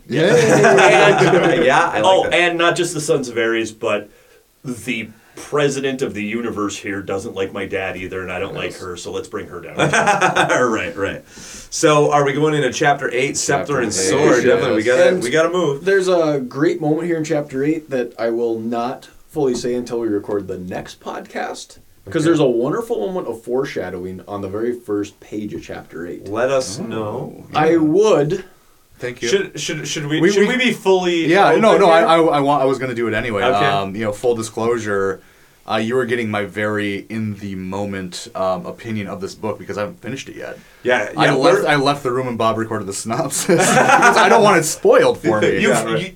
You're caught up through what we're doing for this episode. Yeah, I finished part 1 and part 2. Yeah, you haven't finished what we'll be doing for the next episode. So the bombshell that is the end of this book we can't reference right now. And I would really love to, just because of how wonderful this foreshadowing moment is in there. And this got... And I'm going to say, the bar we'll scene... reference it then next episode. Someone remind me. The bar scene here did start to get a little long for me because it became machinations on politics again. I agree. We find out Octavia Aloon, who is the president of the universe, she's the sovereign. Right. In fact, my notes on chapter 8 are huge, and I'm going to skip most of them because that's exactly I was taking notes. I was going to take notes. I was taking notes, and I'm like, I don't care. But yeah, there is things you need to know here. But I agree, some of this feels a little bit. Basically, we find out nobody in our main party here, none of our characters who matter here like the sovereign. Right. Yeah. Partially because she uses her influence to play dirty politics. Right. Mm-hmm. Yeah. No, I agree. There was just a slight hint of prequel coming in, so I jumped through chapter 8 to chapter 9. Until the end of chapter 8. Really, there's not much that. Oh yeah, the end of chapter 8. Awesome. Yes, this is really good. But the Jackal tells Darrow, "Go up on auction. I'm going to buy you through a proxy. Mm-hmm. You'll be fine. I got you covered." Yeah. Mm-hmm. Yeah. So that he does. He makes a deal with the devil. Right. So now here comes a pink. The moonlight. A pink enters the bar, sauntering up. Yeah. Oh crap! It's Evie. It's Evie. What's going on? Don't look at me! But I love Evie, so I'm glad to see her. Yeah. She's back. But she tells Darrow that she planted a bomb in the bar to kill the Jackal. Specifically at his table. Yeah, right. Specifically at that table when she came up there, and he goes and tries to talk to her real quick. Yeah. What's going on? I haven't searched for you guys in 2.5 years. Why are we terrorists now? Yeah. And we find Harmony's been looking for you. Right. Wait a minute. Not Ares and not Dancer. But I like all these levels that are happening, and they make so much sense. Yet, so that's why I was bringing it up. That because he doesn't know. That you would have the Sons of Ares kind of struggling for their goals, and then you have Darrow with his goals. Like everybody's goals. Darrow in the dark, not knowing, and I love this. So that when he finds out what's going on, he immediately does what Evie thinks he's not going to do: rushes to save the Jackal. It's such a cool scene. Oh, it's great. It is great. Like, cinematic. It again is a very cinematic. I just scene. saw it slow motion, just grab Boost, just launching him down the center hole of the Lost Wheat Den. Lost Wheat Den. Right. Just scooping the Jackal up as this bomb goes off, disintegrates people around him, blasts out the wall, and the entire place gets collapsed into a singularity. Yeah. It's nuts. Yeah, there's few writers who a lot of times with sci-fi anyway that can do action in a way that where you kind of see things very visually as a movie, and Pierce Brown nails it. And this is how you use grav boots. This is but Pierce writes these grav boots great. You don't use them when you go camping with your fellow Starship officers, or as weird sky rollerblades from Jupiter Ascending. Right. This is what grav boots are for. Yeah, this is how you write them. This is how you use them. And yes, you do when you go camping in Yellowstone. Because your friend might fall off the cliff rock climbing. The scene is cool, but in this moment, I don't know why he's saving the Jackal. It kind of seems like he reluctantly made that deal with him, and now it's he's just gonna get disintegrated. I'll leave with the Sons of Ares. I am where I need to be now. Yeah. You know, and part of it is I think Darrow is leaving all options on the table. He's like, ooh, I've got. I feel like he's taking a dumb option though. Because the moment, in this moment. But see, I understand this because he's leaving his options open, and he's got what, a day and a half, 2 days here before he goes up on the auction block, and the minute he goes on the auction block, he becomes fodder for the Bellana family. Yeah, he becomes an open target for the Bellana family the minute somebody else buys him. Right. But he's running away with Sons of Ares. He's not going to go up on the auction block. We don't know that. But that's what I'm thinking. But I feel like he's seeing. What if that falls through? I think then maybe the Jackal can buy me and ship me to Pluto, so I can go see hiding Severo. and he can just fight people. I don't know. And I think he's seeing a bigger end game because the Sons of Ares are mired in this terroristic. We're just bombing things that have no consequence on the bigger picture. He sees a better path to what he needs to do. I feel like I'm mired in all of this. But it's done well, right? Like if I were Darrow, I would have been dead because I can't think like he can. Like he's all this stuff is going around, and I would have made the wrong decisions at the wrong point. And from my own thoughts here, just because going back to that moment where Klopp and I were kind of under-talking Samar at one point here. And sorry about that if anyone was hearing weird sounds back there. But at the moment, it's Harmony who's looking for him from the Sons of Ares. Right. And he even goes, wait, not Dancer and not Ares? Right. Compared to those two, does he trust Harmony as much? No. Look at what he knows about Harmony's thoughts. It's all chaos, destruction, killing things. Right. So if I like that. That actually is good. I didn't think if of he that, follows along with her in his mind right now, because he doesn't know where the other two are, he's probably not going to survive to achieve his final mission. Right. Whereas if he saves the Jackal, he has a chance, and he also ends up stealing a data pad off of Red, so he can go back and talk to the Sons of Ares later. Right. So this way he can figure out what is this goal here, what's his goal, and going back to options all over the table. Yeah. And we'll see. Well, we see because, Chapter 9, The Darkness. Yeah, and this is just a point in the book where the way Book 1, Red Rising, was making me feel where like I don't ever know where this is going. Right. But it did it in a good way. And in the beginning of this book, I feel like I don't know where this is going in a bad way. Where like I feel like I'm like, Darrow, what the heck are you doing, dude? Yeah. But I think in some ways for me that was its strength. Whereas Red Rising, even by the was done title, differently in there. I feel Red Rising is your black and white book, where even from the title and everything else, you know that end point. You know that I don't know how this is going to happen, but he is going to rise through all this, and it's very black and white. Whereas this one, everything that I agree with you, Luke. Everything that's going on in the beginning of this, I don't like. But in a good way. It's chaos in a good way. Like I'm like just heartsick over what's going on with Mustang. I don't like it because all of the decisions he's making are kind of icky and weird, and I don't like it. He's falling from grace. All of this is icky and gross, but I like it. That's kind of the and it really cool part of it. It like we've talked about a million times now with Darrow is it shows his humanity in the fact that he's flawed. In the fact that he maybe is making a couple dumb decisions here because when have any of us not been flailing at some point? Yes. Oh God, this is what I'm going to do. Yeah, it humanizes him. Yeah. But I'm completely, I'm in the middle. I completely understand what you're saying, Luke, because there were times at the beginning of, especially when we got into the political machinations and we got into him talking to the Jackal here. All of a sudden, Evie shows up. He rescues him from the bomb. Then we have another political machination that goes in when Evie takes him to Harmony. And I'm just like, oh, do we have a direction here? Right. Where, and it is directionless. It's completely. He's completely directionless. Yes. I need to. Darrow needs to fulfill his mission. He needs to do what he can to fulfill his mission. But we have no idea what the next step is. Yeah. No. This entire part of the book is. And he's gonna Mr. Messy. You're just like, I don't know. I do not know what's going on. And he's gonna be on what side? And he's gonna be. I don't know who's on what side anymore. There's so. But in some ways, that makes it so. Like every chapter, I'm like, what is going to happen? I have no idea where this is going. And how can he rise to the point where he needs to be to topple the society when he's going to be auctioned off and probably killed by the Bellanas in 24 hours? Yeah, 2 years ago, he was a minor underground who didn't even know any of this existed. There's going to be some chaos, right? But anyway, he 4 years ago. Yep. 4 years. Sorry, 4 years ago. He makes his way to the hideout? I don't know. He steals a cop car. The Ares cave. the Ares Cave the cop car. The Ares Cave warehouse thing. I don't. He confronts Evie, and we get a little bit of history as to what's been going on with Mickey and the Sons of Ares. Right. He's basically enslaved. Yeah, weird. Mickey's in a dungeon somewhere. Mickey did something awesome. He carved a gold out of a red, and now he's a slave. Like, oh crap. Right. But I mean, Mickey wasn't a good guy anyway. That's fine.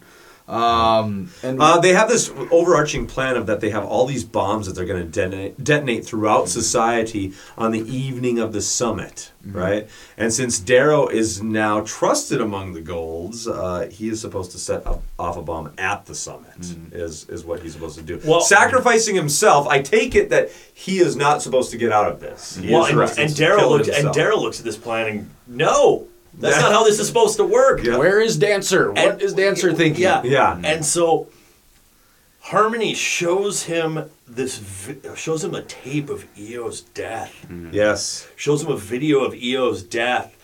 Oh, this is horrible. And what she said to her sister. And this was I think we all caught the foreshadowing in book 1. We knew this. But now here's the confirmation. Yes, right. Exactly. And it's as heartbreaking as to have to watch him. It's as heartbreaking to go through this again as when it was in Act 1. Yeah. Or excuse me, in book 1. Yeah, right. No, it is horrible. And in fact, I like even the chapters. It's darkness, and then we're segueing into chapter 10, Broken. I mean, and chapter 10 starts off with, he finds out at the end of chapter 9 and then into chapter 10, him dealing with knowing that he's broken. He learned Dancer's dead. Yes. Dancer's dead. His dead. Wife was pregnant. Eo was pregnant when she got hanged. Whatever. Right. Strap that bomb on me, I'll kill them all. Yes. Right. I'm done. And I love this. Again, you are in Act 2. You bring your character down to the pits. Yeah, actually, what I have written down here, my first note for chapter 10, hell, I'm broken here too, dude. Oh my god. Yeah, right. It's awful. Yeah, but it's just him suffering with the loss of his child. The grand plan is done. I found out that all of my dreams died with Eo. Yeah. Give me the bomb. Give me the bomb. I'm going to do that. I'm going to cause chaos before I go. You know, is basically it is. He's just lashing out with emotion, which is very human. Again, this is a very human moment for Darrow, which I like. He's not continuing on this superhero kind of aspect that he had kind of in Red Rising, where he's a lot of times just a superhero. Here, boy, does he get conflicted with things. So he starts to pull away from a lot of his friends. He goes back to the gala. Yeah, and he goes into basically. And this is the scene we did at the beginning. With Roke. Yeah. And this saves Roke. Yeah. He saves Roke, and this is. I'm so glad we chose this as our stinger for this episode. Yeah. Because this was such a scene, and I knew as soon as he walked into the door, and as soon as he walked into Roke's door here, I knew something was going to happen. Yeah, either he was going to spill his guts to either he was going to finally confess to his one true friend. Right. Here, he was finally going to confess to Roke, or maybe he was going to preemptively kill Roke. I didn't know what was going to go on here. Right. Maybe like I said, I really was pushing towards, is this going to be confession? Is this going to be his final confession to his priest before he dies? Right, exactly. Yeah, but then looking at man, there's a lot of book left. I don't know what's going to go on. Are we switching characters? Yeah. But what I like, interesting too. Yeah, and so he goes in here and they have this conversation about home and life, and home is where the heart is, and home finds your light, and you will find your light, brother. Yeah. And then Darrow stabs him in the neck with a syringe and knocks him out. And this whole so good. This whole betrayal aspect, and what's not in what they say and what is in their heads is this whole idea of Darrow knowing that he has found a true friend in Roke, and then knowing what he has to do to him and seeing that break on Roke's face. As he does that. It's again one of those gripping moments in chapter 10 where you're just like, oh my gosh. And what is even more brilliant is this lights a fuse. Like either he's got to blow this bomb or Roke knows something's up. Something's up. Yeah, like this has, and it is kind of like it's like confession to him. He doesn't say it. Yeah. But let's say he was to do it. Darrow came and knocked me out because he didn't want me to die when he did it. he would have known. And, Right. And the way Pierce writes this, and he talks about that last moment of them making eye contact before, and he talks about Roke's eyes before Roke went unconscious, and I'm just, God, it's you know, it's the single tear running down the cheek. Exactly. Yeah, where you hope nobody walks in the room. I again was in a restaurant eating dinner by myself reading this portion. Yep. But I love it. You gotta stop doing that to yourself. You have our phone number. But I love this. I mean, this is a no going back scenario, and I love it. We'll get to it. How we have a dense chapter coming up here, chapter 11, Red, right? This is right before the break in part 2. But yeah, Darrow is just about to set off this bomb. Right, he goes to the summit. And I don't know if you have things you want to say before this whole last bit, Don. Well, it's not really a summit. It's the dinner party. It is just a giant dinner party. It is a giant political dinner party where everybody's dressed up and everybody's smiling, and the B'Elannas are looking at him from the side table, going, "We're coming for you." Yeah, and we even get like the whole like, you know, like families are doing this thing where like, you know, they're supposed to like share a lift up, but they are like pretending to like, oh, I'm sorry, somebody's hurt over here, because we want to be the first ones in. You know, it's right. You get the little bit of the and we have the B'Elanna entrance here, which again another thing that broke my heart, because he's standing there and he's standing there and he's being socially awkward, and he's just standing there. A couple of people have asked him where Roke is, and he's like, I don't know. He should be up here any time now. Said he wasn't feeling good. I don't think he's coming. And so he's sitting here like sipping his drink, like being socially awkward, and then the big procession of the B'Elanna family comes in, and he turns, and on Cassius's arm is freaking Mustang. Okay, I don't know what this did to you, but the stuff that happens here and what Cassius says to him and everything, I was so angry, pissed I was so ticked in all this. What Mustang or what Cassius says about Before Mustang you and everything. get too far there. No, pause. Because I want to point out, just quick, Cassius says nothing to him in this chapter. Karnus. He talks to Karnus about some moments. True. Because later on there is going to be a wonderful moment where Cassius, not wonderful now that I say it, where Cassius does start saying things. But at the moment he does meets with Karnus. Yeah. And Karnus, you find out he really is a monster, going back to, well, he's I over there killed like, Julian. Yeah, that's fine. He was terrible anyway. Whoa, that's your own brother. I didn't care anyway. He was a wussy. He was a wuss. And like, you know, it's the dinner like, party. oh. Karnus is over by a tree, double fisting wine. Karnus He's is over the monster. Even before that, but we keep getting him. Darrow runs into Antonia. Yeah. There's like this little like quick little snippet that he pours wine on the ground and just says like, "I hate you," quick, and leaves. With some better word choices. He's super awkward, and he keeps like peeking around the bushes over at the B'Elanna table.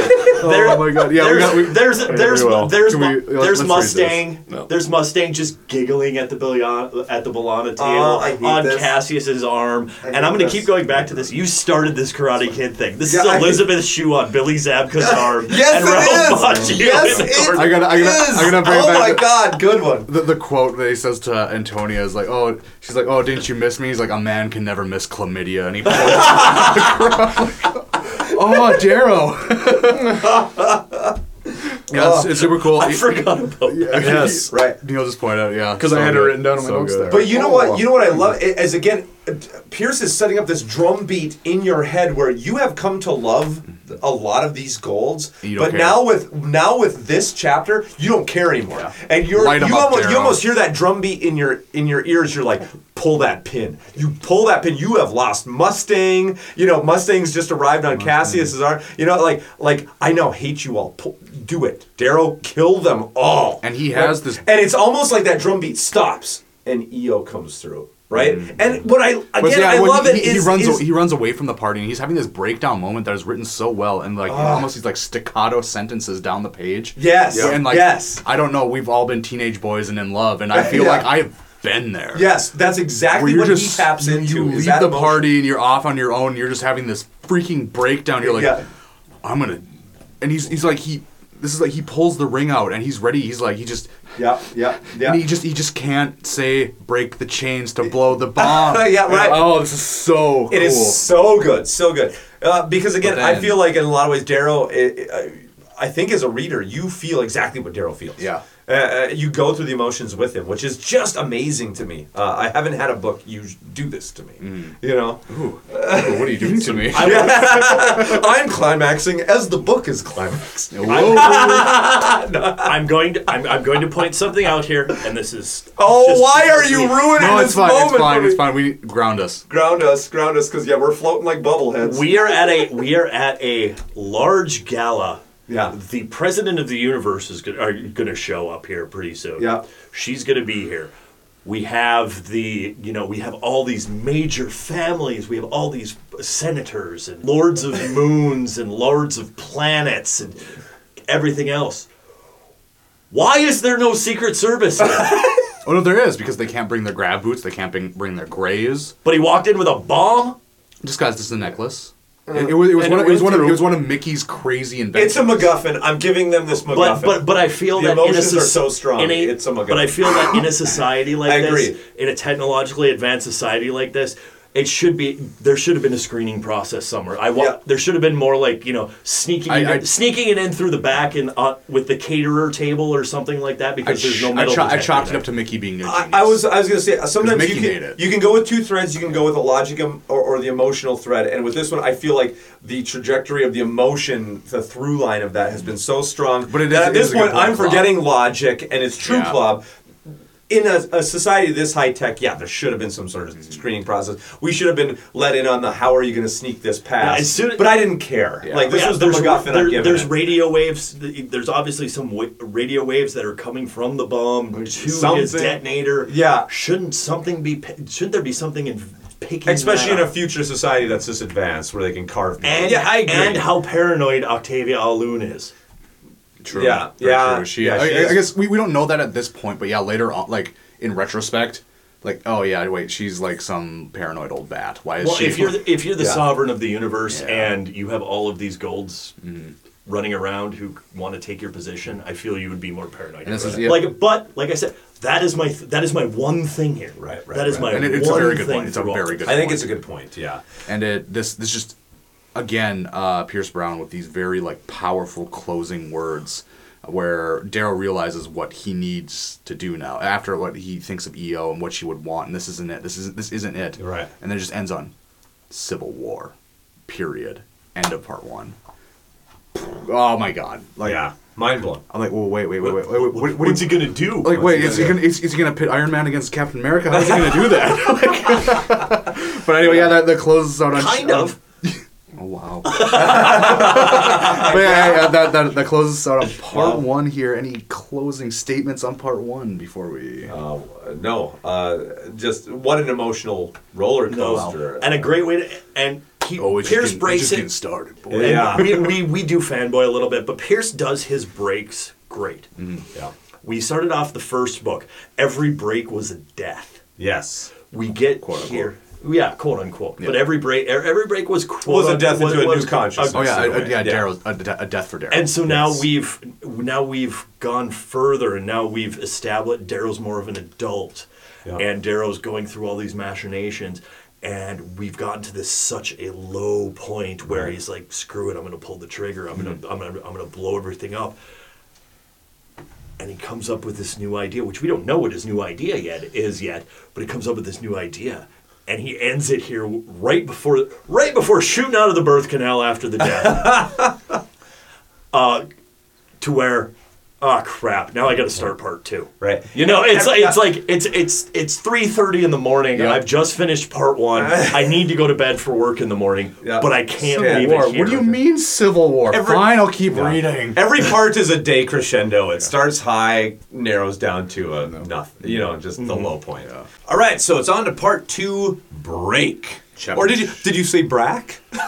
No, not even. It's not an argument like the first one. All right. Chapter 12, Blood for Blood. Yeah. Ooh. Oh man. So we reached kind of this climactic moment. What is Darrow going to do when he walks back in? Oh man, decides to challenge Cassius because I'm even reading a scene, walking on tables. Oh, and I love this. I love this. Just jumps up on the table, starts walking through, kicking plates. Come at me. Yeah, because I'm going. Okay, Civil War, great. how are you going to do this? Right? And I love this. Okay, so you're walking on tables and you're making a fool of yourself. Yeah. How is this leading to Civil War? Doing? It is. I don't get it, but I like it. Yeah, I like it. It's great. But yeah, in the back of my mind, I'm kind of going, what is your plan here for Civil War? What's going on? You're going to fight Cassius? Dude, you're going to die. Yeah, and you're just getting petty over Mustang. I'm like, again, Civil War, how is this going to lead to it? Cool walks up to him on the table, dumps wine into his lap. That's so cool. But at the same time, the base part of me, that's exactly what I wanted. Oh, right? exactly. Yeah, Exactly. This is exactly what I want. For sure. Yeah. So Darrow has this trick up his sleeve. He has been training with Lorne Akros. And I have a problem. Oh. Okay. I have a huge issue with this. Okay. He's been training with Lorne since he got out of the academy, and later we find out he's been training early morning before the sun comes up. Right. Going back to Klobb's thing in the last chapter. Okay. Darrow's kind of an enemy of all these places. Wouldn't they have had spies watching him? Because Lorne is a big deal. Lorne is a big deal. And at the point where Darrow starts training with Lorne, Lorne is still a member of the Olympic Knights at this time. Right. And I have... It's like, you're training Kung Fu with You're Jackie training Chan. with this person who is world famous. Right. People know that he doesn't take any students yet. He took you for some reason. Right. And no one notices this? Yeah, And again, going back to Institute to Academy, how much time is that? 2 years. But is it 2 exactly? When did he first get into the academy? Pretty much right after he came out. Yeah, all they say is 2 years, so I assume it is like almost 2 exactly. So would it be... But now, going back to it, space travel. Mm-hmm. Is that... How fast are we talking for that? I don't know. Because But there's the this Academy's whole- at the moon, remember? Yeah. But when they go back to it, because they still have the whole space battles elsewhere. Well, and we'll find out Lorne right now is on Ganymede. Right. And my issue here... How fast is space travel? I guess I don't know. I don't know in this universe. With this whole thing, he's been training between Institute and Academy. Let's say it is 2 years. Mm-hmm. So 2 years of training with Lorne is the same as 15 plus years of constant training. How long did Luke spend on Dagobah? Don't even. No. We won't cover 3 days. But it's true. It's true. I took that like just as a merit to Lorne's ability. And he's that good that he could... Yeah, because Cassius has never trained under Lorne, right? So Lorne's ways are just that much better. And at the same time, this is just that training montage in some ways. Like, he's been training, whatever. Again, giving him a MacGuffin or... But again, it just goes to the whole timing things we've talked about before. This seems way too fast amount of time. Look at currently MMA fighters as an example. Okay, I picked up jiu-jitsu 2 years ago. I am ready to take you down.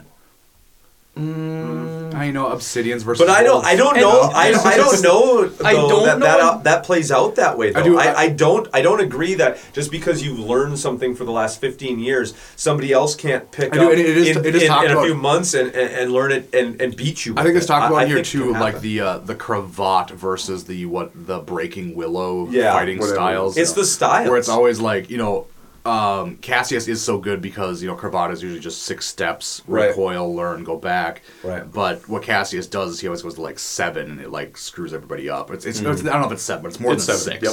It's 7.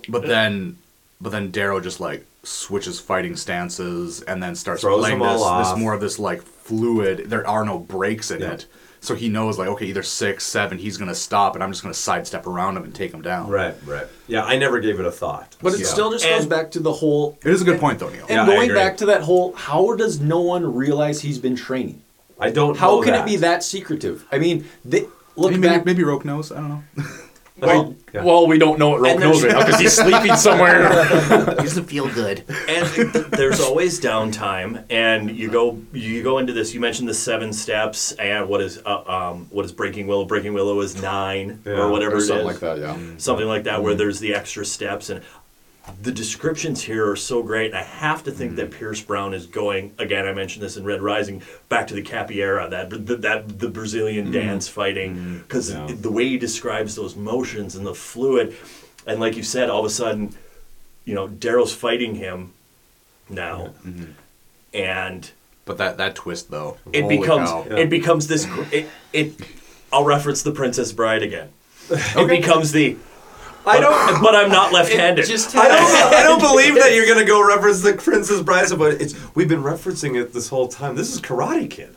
Like he's learned. He is. But this. He's totally right. Like I'm not left-handed. No, it's the whole fight on the cliff of. But I'm not left-handed. And he throws the sword. Oh, I'm not and oh crap! What the hell? What the heck's going on? But this whole fighting style issue is. I mean, this to me is all just Karate Kid. I wouldn't even go to Capoeira or whatever. It's those the description of those dance moves. Yeah. To me, it's just this is like kung fu movies where school versus school, and he has just learned the superior art. You know, it's just the better art. It just still keeps coming back to Claude bringing up the stupid Secret Service, the last one, which I hadn't thought of until he said it. And now Neil's on this warpath. How does no one know?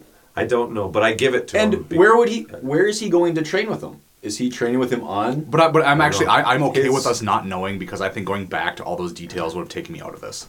This already took me out of it, though. There's my problem. And see, I get it. This takes me out. And only my second read through, though. First read through, I didn't even care. Oh, second read through, now it's like, wait. Now you're getting because now I had to think about stuff. And I understand Dungeons and Dweebs lens. I understand what you're saying, Neil. This is when you go back and go, wait, how long was Luke on Dagobah? This is that moment, yeah. And for me, a lot of those questions were answered in what we'll talk about in the next podcast. When we actually meet Lauren, go through that. And a lot of those questions were answered for me there. Right. So anyway, let's get into how does this lead to civil war. So this fight goes down, and he ends up cutting off Cassius's arm, which brutal. I love this. Yeah, super cool. The Sovereign stops the fight. Right, he is going to kill Cassius. Yeah. I want him to kill the blood feud. This is what is owed to him. Right, and it's because of, I guess the Bellinas the whole time are always trying to go out on the field, but the dad is like, no, we're not doing this. Yeah, honor. But then the mom breaks, looks to the Sovereign, and she stops the fight right before he's about to. Yes. And so then Darrow has betrayal. So Darrow has this whole hey, the laws of society can't be changed, right? We're in this blood feud, and she kind of changes it on the fly, and then it's like the light bulb goes off. Oh, this is how you're doing the civil war. You're questioning the Sovereign and saying, oh, the Sovereign is making rules up, as she goes along. Yeah, and the Sovereign's making rules up as she goes along here, and we have this betrayal after the arm is cut off, and kind of Darrow's kind of going for that final blow, and Tactus ends up being the one that stops. One of his own men stops him, which again, harkening back to the last podcast, I talked about the fact that yes, Tactus was right. Tactus jumped on his coattails after the whole whipping thing, but Tactus did it for Tactus. Right. Tactus thinks he sees how this is going to go. He thinks he sees he's on the losing side, so he jumps up. He jumps up and tries to defend the winning side here because, well, I'm in this for me. Yeah, right. Yeah. Which he will always kind of. He's that character. Yeah. But this chaos ensues. Bellanas versus Augustins with the every other family. Every family's taking on their sides. Yeah. Right. There's all this chaos going on. Just a couple little pieces that I pulled out of there that I really liked. All of Darrow's howlers start howling. Yeah. Who are there anyway? All of his howlers who are there. There's howling going on in the crowd. Antonia gets punched in the face. I love that. It's so good. Towards the end, they're starting to escape, and Leto gets killed. Right. Because I liked Leto. Actually, I guess I didn't have a problem with him. I didn't like Pliny. He was just kind of there. Yeah, he was just a guy who was on the wrong, on the opposite side of Darrow, but he was a good guy. Now was Leto is Leto meant to be Jared? August? No. The guy who was the Joker. Oh, okay. Is Leto meant to be Augustus's actual son? No, he's like he looks his replacement son. His replacement son. And so that's, Pliny knows that if he can figure out how to get Darrow out of the way here, he can let Leto be Augustus's heir. That way Pliny can be constantly in his ear. Mm-hmm. Yeah, right. But I really felt for Leto here because of the fact that Leto just kind of seemed like an okay guy who just kind of got caught up in all the political. Right, exactly. And he was trying to do stuff. He was trying to make the best decisions for himself and for the family. And here he's just wasn't quite bright enough to realize how he was being manipulated. Right. Yeah. Right. Yeah. The Leto gets killed by Karnas because Jackal hits him with this dart that kind of like slows him down. And this chapter closes out with the line, "I've made a deal with the devil," which was a great thing because Jackal, the true heir, to Augustus's actual son, just eliminated his competition. Yep. Right. Ooh, I like this. So we're into chapter and nobody knows. Chapter 13, Mad Dogs. Darrow and company flee with Augustus and the Praetor. They try to make their way to the ship. There's a little cameo from Lilith. Yeah. Talk of other families. A death squad reigns from above after they finally make their way to the hangar. Right. And they're confronted by these obsidian Praetorians and realize rage knight. The ship is gone. Right. It's running back to your car in the parking lot after the fight and realizing your car's gone. It's just one more. Grabbing the attendant. In the wheel. Grabbing the attendant. Where's my car? Oh, the president had me move all the cars 2 hours ago. What? Oh crap! Right? What's coming from above? Which does speak to the fact of how kind of keyed in Octavia is to. We talked about the Secret Service thing and protecting herself. You get the feeling that she probably didn't need to be protected. She had a plan. She kind of thought something was going to happen here, so she kind of made sure she had the only escape. I took it the other. I think she had a plan. Like she was going to kill them. There at this point, yes. Mm-hmm. Well, yeah, because the Bolanas and her are both going for the same. Yep, same idea. And the other part, going back to the cameo, as you said, of Lilith, they're actually wiping out children, and it's full. It's almost it's full. Here's the whole family. Okay, we're going to try to cut the whole family. Right. Every single one who is our enemy. So then, of course, because you don't want to leave anybody who can grow up and seek revenge. Yeah. And I think that's which is brutal. Yeah, very brutal. But that's their society. Kill them now or fight them years later. Correct. Which is brutal and Roman. Yes, that was something that the Roman patriarchs did to eliminate the families. Is you don't leave anybody who can grow up and come seek revenge. Right, exactly. Who are barbarians? Non-Romans, said the Romans. Nice. So 99 obsidians rain down in pairs of threes, along with a Olympic knight. Yes. The Rage Knight. A Rage Knight. I love Gory this. damn, it's Fitchner. It's Fitchner, yes. God. Fitchner. Once we get the reveal that it's Fitchner as the Rage Knight, Luke. Yeah, I don't know. For some reason, I couldn't not picture Rip Torn in with a pot belly and this armor that doesn't really fit him. You know what? Same thing. I got the same thing. Yeah. What you can dodge an iron blade, you can dodge a razor. Yeah, right. Rip Torn. I don't know why. It's in my head. I just this See, I constantly see him as old Kurt Russell. So that's what I always see. But the same thing with a pot belly. Yeah, he's written so well. I mean, but I believe don't they describe him as being kind of thin? In his armor, but it doesn't matter sometimes what an author writes. It's whatever I want to see. I see him as a pot. I guess just some older guy always goes, boyo. I don't know, he has a pot belly in my head. Right, I don't know. right. With his helmet, that's kind of squeezing his cheeks just a little bit too much. For sure. Well, he's got this stubble and stuff. No, I think that's my image is a glob of him. What? From the last episode. Oh, from our last one because he was the one who was doing the training. He's the one who, Padawan, I've been there. Yep. He's sitting there. So that's what I keep having. Now I can't picture Klob as him anymore. Well, now I got Rip Torn stuck in my head. Klob is too young. No, well, they said he was mid-30s to 40s. Okay. Fitchner is? Yeah. Boy, have I been wrong on my visualizations of him. Well, now I'm second guessing everything I thought. I didn't think I've always been picturing him in his 50s. But I guess him maybe 40s, but I never. Because they always talked about him as kind of. I've always pictured this old, worn-out proctor. Well, my thinking is okay if I go back to. And now he's as old as me. Ding it! I go back to Severo being 18. Okay. Yeah, him at the start of it, and okay, when did Fitchner have his kids? and just working my way through that way. I don't see him as being that 50. Oh, so you're just basing it off of the fact that he's got Severo as his Severo kid. at 18, I'm going timeline. And again, going back to my mental Well, every picture, old Hollywood star who's 80 and has a 3-year-old. Yeah. Again, just going back to my mental picture. I love how my mental picture of Klopp gets shot down within seconds here, yet everyone else, nope. I prefer mine of old. I prefer mine of Klopp because of just the ways and mannerisms that I've seen over the past years knowing Klopp.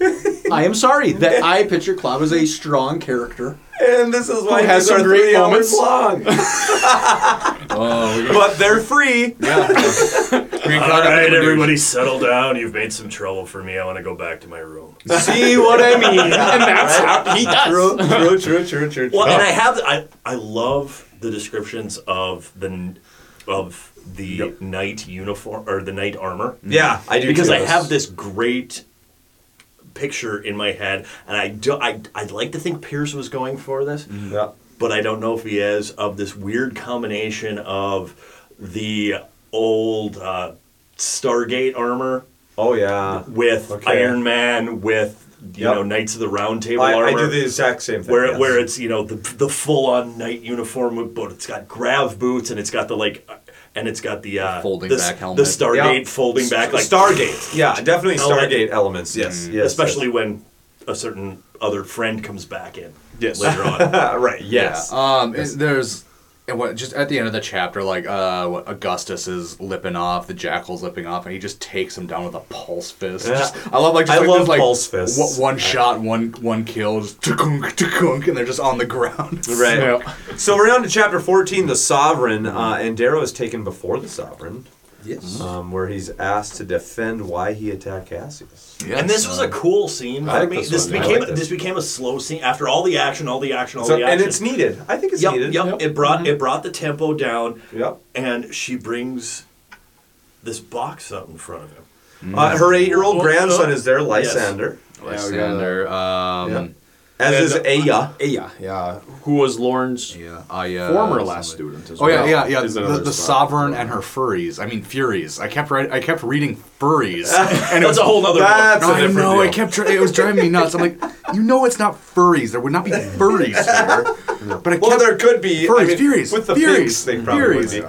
Oh man, but I like this again. Aya is kind of setting up again that kind of whole kung fu mentality, where immediately when we meet her and she's been under Lorne as well. Well, her and Darrow are gonna fight at some point. Two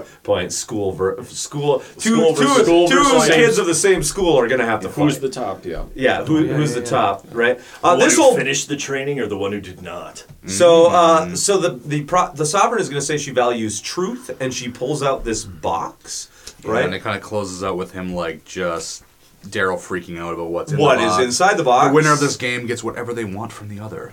Yep. You know, in all honesty, I feel there's a chapter break here that's not necessary. If there's like, I'm gonna be super nitpicky here, where it's trying to be like cliffhanger, like he looks in the box, you know, and I'm going, oh, what's in the box? Oh, it's a couple worms. Yeah, I'm in college watching Netflix again. Yeah, exactly. This is Dune with the Bene Gesserit. Yeah, well, and this is like Luke said, this is Netflix or the dying thing that is network TV. I still watch All in the Family. Well, yes.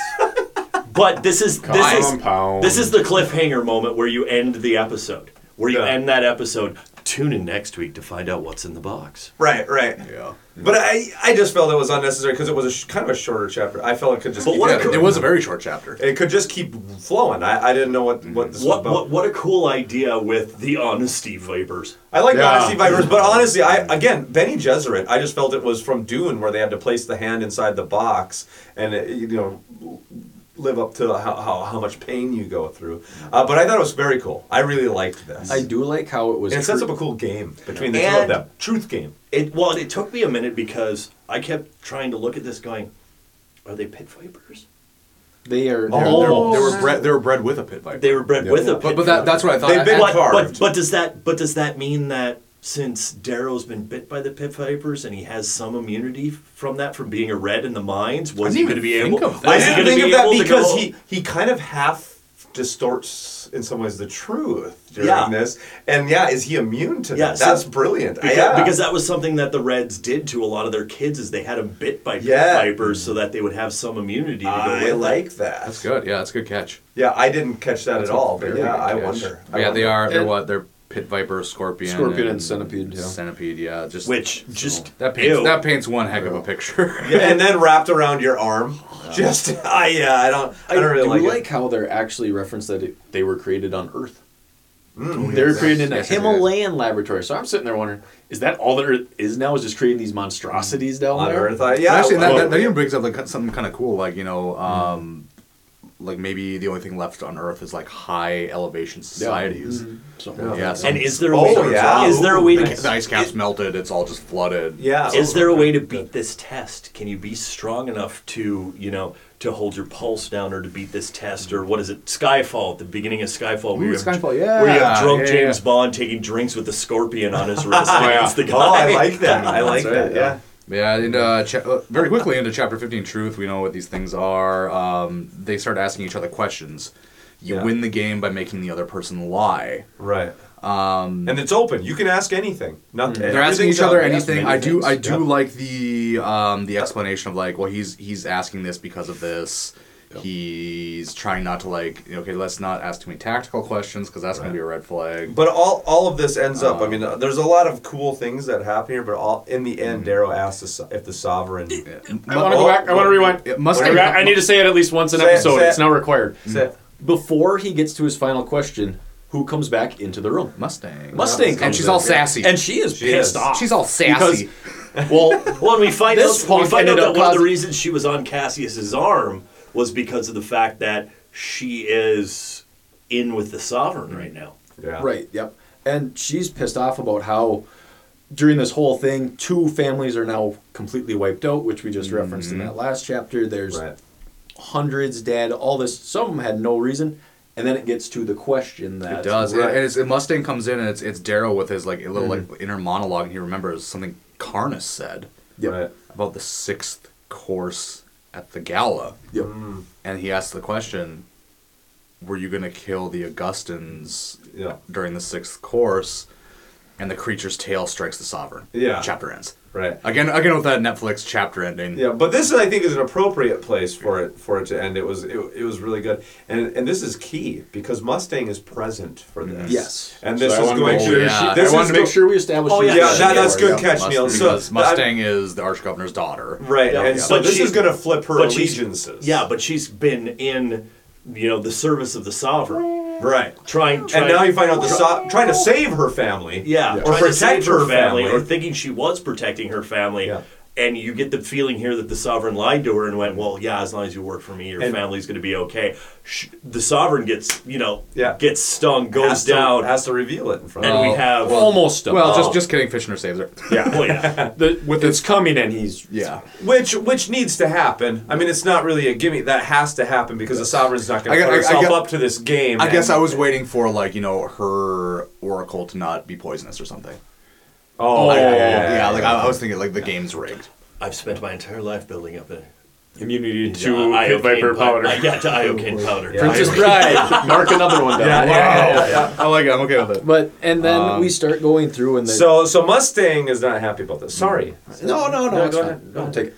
Yeah. It's fine. So yeah, Mustang loses her crap. She flips her crap. Yeah. Right. And yells at the Sovereign, saying that she promised that they wouldn't be hurt. Right, so betrayal, and I like this because now Mustang's going to be flipping to Darrow's side, right? But we find out as we go through here that there's been plans in the work that Darrow doesn't know about. Because, boom, who shows up on the scene now?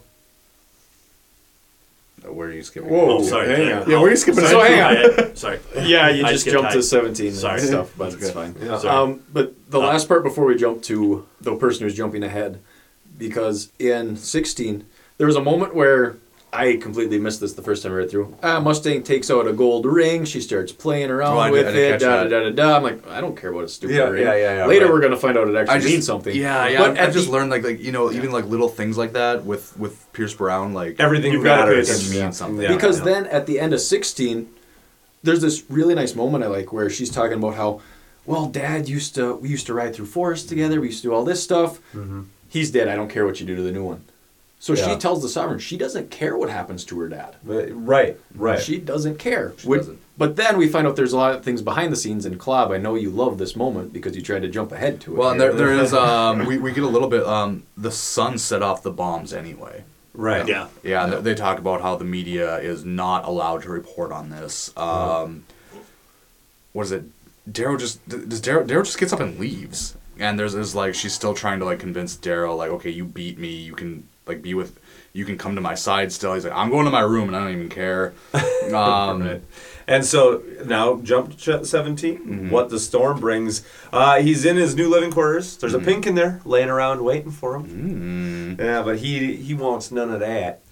Yeah. Right? And I have right there. That's where I have my prediction written down. You have a prediction. I have a prediction written down. We'll come back to it, whether or not it's true or not. Like my prediction on the twist at the end of this book. Okay. It's written here. It's here. Well, you can say it. You can say it. No, because your guys' faces will tell me whether or not it's true. Hang on, I won't. We won't look. No. Darn it. Okay. No. We'll come back. Wait, whoa. We missed like a whole thing here. No, we haven't gotten to it yet. We just haven't gotten to the thing yet. I'm just talking about things have clicked in my head, and I think I know what's going on. What's going on? Okay. But yeah, we will. Because it was at chapter 17 in this book where I got the idea. And Klob, there's something that the storm brings. What specifically does the storm bring back into Darrow's life? Well, several Batmans is way back. Wait, Batman's, but it's this really cool, like... Wolf Batman. Another pink comes in, hands him a hollow cube, and like escorts the other pink out, and it's Mustang's face, and just says, "Get down." Yeah. So Hollywood, but like in the best way. It is very Hollywood, but in the best way. And then the windows break open. In he comes. And Severo shows Here he comes back from Pluto. And Severo shows up. He's no longer in the wolf cloak anymore, but he's got the wolf armor. Oh, he's got both. He has the pelt. He's got both. He has both. He's still got the but he's got the headpiece. His armored headpiece, which again, going back to Stargate and Iron Man and everything, is this big like foldable wolf head that comes out over. And you know what I'm thinking? The nerd in me is going, when they make these into movies, I'll have one figure from Red Rising, and I'll have the really cool action figure of him from Golden Sun. Yeah. Yes. I know this is one of my favorite chapters of this book right here. This is nuts. Like I mean, it's, this is the book like picking up like it's less of the it's chaos, but it's less of the like unknowing chaos from before. But it's true to this trilogy where in the first book like we're like, okay, he's in a mine underground, and they're trying to terraform Mars. Just kidding, Mars is terraformed. Where the story is taking these curves, and I never know where the heck it's gonna go. Right. And finally, but I think maybe it's just because like finally it's a curve, and like Severo's back. It's a good curve. I don't know. Well, and it's not only Severo; it's Severo and all the Howlers. The Howlers are back. Well, most of the Howlers. Are back, most of the Howlers. The Howlers the Howlers with names are back. I think what works a lot of times about what Pierce Brown does in his writing is these twists and turns make sense. A lot of times in books, you have twists and turns that come out of nowhere. Like an attack will happen from a character you've never even heard of that pushes the plot in somewhere. All of this is happening very organically. It feels like, this is what should... When we find out why Severo comes or who's called him, that it makes sense why he's showing up at this time. Oh, exactly. And he comes in here and he just comes in here, picks up Darrow here to help him escape the Sovereign's clutches. And what are you doing here? Well, Mustang called me. Right. And going back to that ring, it was the ring that he gave her right before he left to go to the academy. Yeah, and that was how he knew. Everything will be fine. He didn't know how it would be fine because he actually did notice when she walked in on Cassius's arm that she wasn't wearing the ring he gave her. Yep, correct. Then she pulls it out, and then so we're going into and Severo also has a present. Yeah, Severo's got a bag. Severo's got a bag that's not the cook. I pictured this bag being small. I pictured it as a backpack at first, and then I started reading more. Yeah. I mean, like I'm like. It's like a bag that's wiggling, and I'm like, what, did he take one of the oracles? Like I thought it was like a small bag, like a little like. But okay, anyway, on to chapter 18. The kid's 8. Yeah. I thought it's the flour sack. Right. We took a flour sack from the kitchen. We stuffed the 8-year-old kid in there, and we just went up. Right. So then we're into chapter 18, right? Bloodstains. Bloodstains. Seems as though the Howlers have the upper hand here. They're sneaking off into the night. The Howlers get the upper hand because they were the ones who were able to show up in full armor. Right. Yeah. Right. Yeah, and they're going to meet up with Mustang, who has the ship. Yep, and they take to the skies. Yeah, this is pretty cool. I needed this because I needed this to feel kind of galactic. They want to take to the skies. There's a problem before they get there. Yes, they're getting in the ship, and oh god, this broke my heart. Man, and your heart breaks a lot during this. Especially I'm sorry, but yes, but thank you, Pierce, for breaking my heart. But as they're getting, what do you mean? What happened? You don't remember this? Especially that breaks your heart. Yeah, I think you're thinking about it now, especially after we just recorded that intro. Oh yeah, there's a bunch. And we just recorded that intro because as we're getting on, I think you're skipping a lot here. Oh, sorry. I mean, I don't know. Well, what are you talking about? What's the thing that breaks? Where are you guys take Quinn? Huh? He's talking about Quinn. I'm talking about Quinn. There's like an entire chapter of battles. Okay. Oh yeah. Oh, it kills Quinn. I didn't care about Bob. Whoa! I didn't. I know. This is horrible. Oh wait. But Pierce Brown has made me feel the feels for every character. I didn't. Okay, let me rephrase. I didn't feel for Quinn. I felt for Roke. Yeah. Yes, I felt for Roke. Okay, because that was who he loved. Because Roke, especially after the scene that we did, where Roke talks about how Quinn brought him back from the darkness. The only thing I want to make a nod to, I mean, like it's just a super cool action spy scene. Them going up through the villa. Yeah, down agree. Through the villa. They find like, oh hey, they go through a jam field. And then they realize there's a jam field within a jam field. That was super cool. That was super cool. So like what was it? Like they put a rock on a banister and it was like vibrating like, oh crap. And they go down one more flight of stairs and that's when like chaos is breaking loose down there. Right. What Darrow meets up with Aya, what are you guys calling Well, her? we got we got to rewind a lot here because we're missing. Because first he goes to rescue everyone from Augustus's group. Yeah, that's what they and we were jumping already to them flying away, and they didn't get to that yet. So we're sorry for we're all over the place. We're all over the place. Sorry, we get excited. We got very excited. But timeline: they go rescue all their friends. Right. Then they start trying to escape, and they run into Aya again. Yeah. And we reveal the bargaining chip that's actually in the bag. Yeah. Which is they've kidnapped the grandson to Octavia, and it's Lysander. Right. So now they have a bargaining chip hostage, which leads into almost everyone getting off to fly away except for Quinn, who gets killed by Aya. Right. Yeah, grabbed by the hair and drugged down and just, with her bare fist, beaten into a coma. Yeah. Yeah. Yeah, that is pretty... And speaking of who we've kidnapped here, I do want to bring this up because I did actually notice this. Pierce Brown, again, bastardizing the Roman and Greek culture throughout all this of what we've hung on to in the future, and this is our future. Okay. Lysander is a Spartan admiral. From I Greek knew that mythology. name was familiar. Yes. Yeah. And he was a Spartan admiral. He won a bunch of battles. He did all this, but just it's again bringing those names back to the forefront. And well, what do you name your kid? What do you name your kid who's probably going to be the next ruler of the universe? Well, you name him after the admiral. Oh, no. Okay. But actually, they were kind of bloody battles, and he cheated a bunch. But hey, that's perfect gold culture then. Exactly. Perfect gold culture. Actually. Right. I thought you were going to Yes, actually. Oh, my bad. Into chapter 19, Stork. It's a gory damn fine escape until Tacitus betrays everyone. I'm sorry. I really kind of like Tacitus's character. Going back to the last book. No. Think back to the last book. I had said, I don't know if I like him or not. Because he's always thinking about himself. Initially slimy. He's initially slimy, then he was good, then he betrayed Darrow, but then he just backed up Darrow again. Now he's taking Lysander. Okay, how's he going to get back in Darrow's good graces again? Yeah. And it speaks to Darrow, and it speaks to how much Darrow misses his humanity and misses his red culture with his friends that he knew and people he could trust.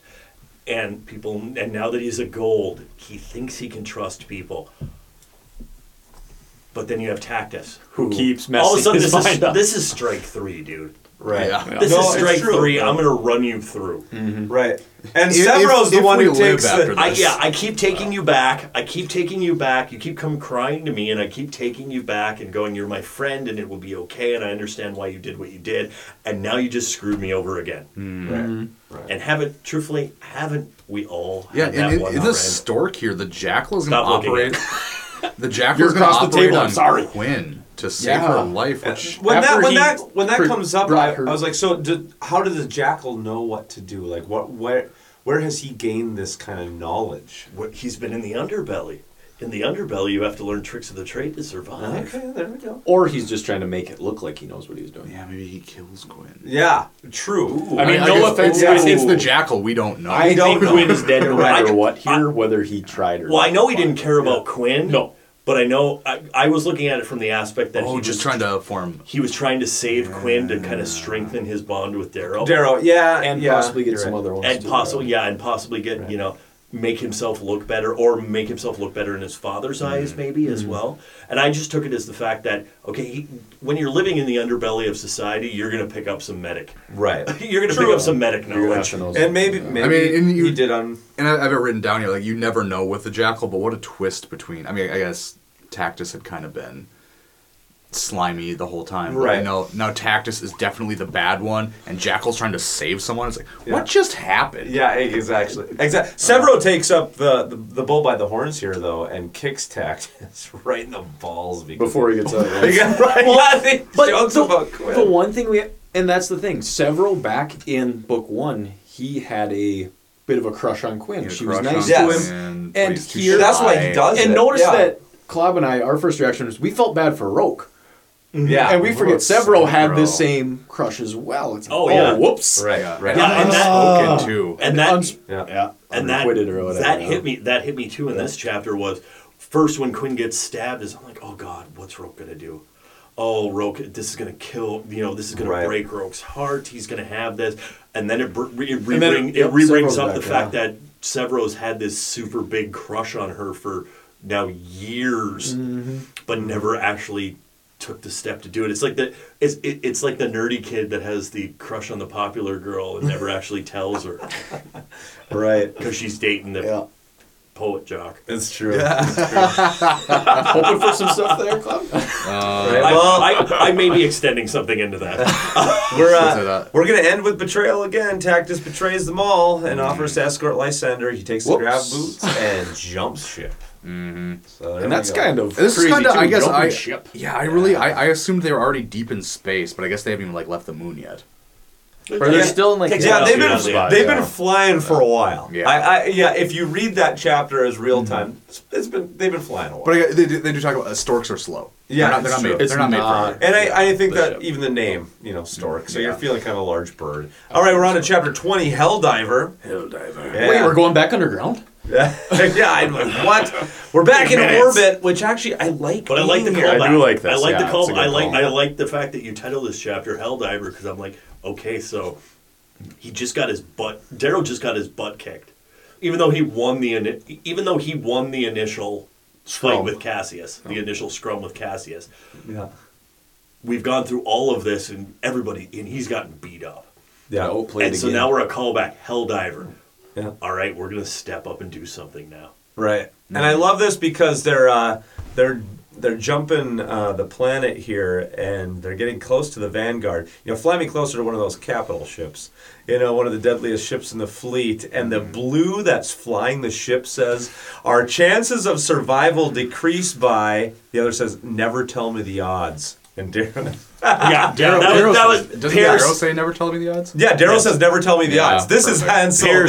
Pierce, you completely Han Soloed this. Use Han Solo. That one jumped off the page at me. Yeah, and I have no problem with it. I had no problem with it. No, it was a fun callback. And I don't know what anybody else wants to say about it, but yeah, I mean, Darrow and Severo by the end of this are going to use their suits to rocket themselves into this Vanguard ship. Because again, I think cutting down just kind of to the bare bones here. I mean, the point of all this is they need this Vanguard ship. They do. It's a great description here of Severo and Darrow, and a great description from Darrow's point of view of climbing into a torpedo bay Oh, man. and waiting to be fired out. And this is a callback to kind of what happened at the beginning, Right at the beginning. where all of Yeah, us were for like, sure. "Oh, like Let it happen!" It was a dry pump, nothing happened, and now finally we're gonna get it. But we're in Darrow's head here, and he talks about how this is actually like a training thing. Like he's Right. actually trained for this Yeah. because he's talking about how he has to keep his head in the correct position so that when he's fired out of the tube, he doesn't snap his neck. Yeah. Right. Yeah, no, it's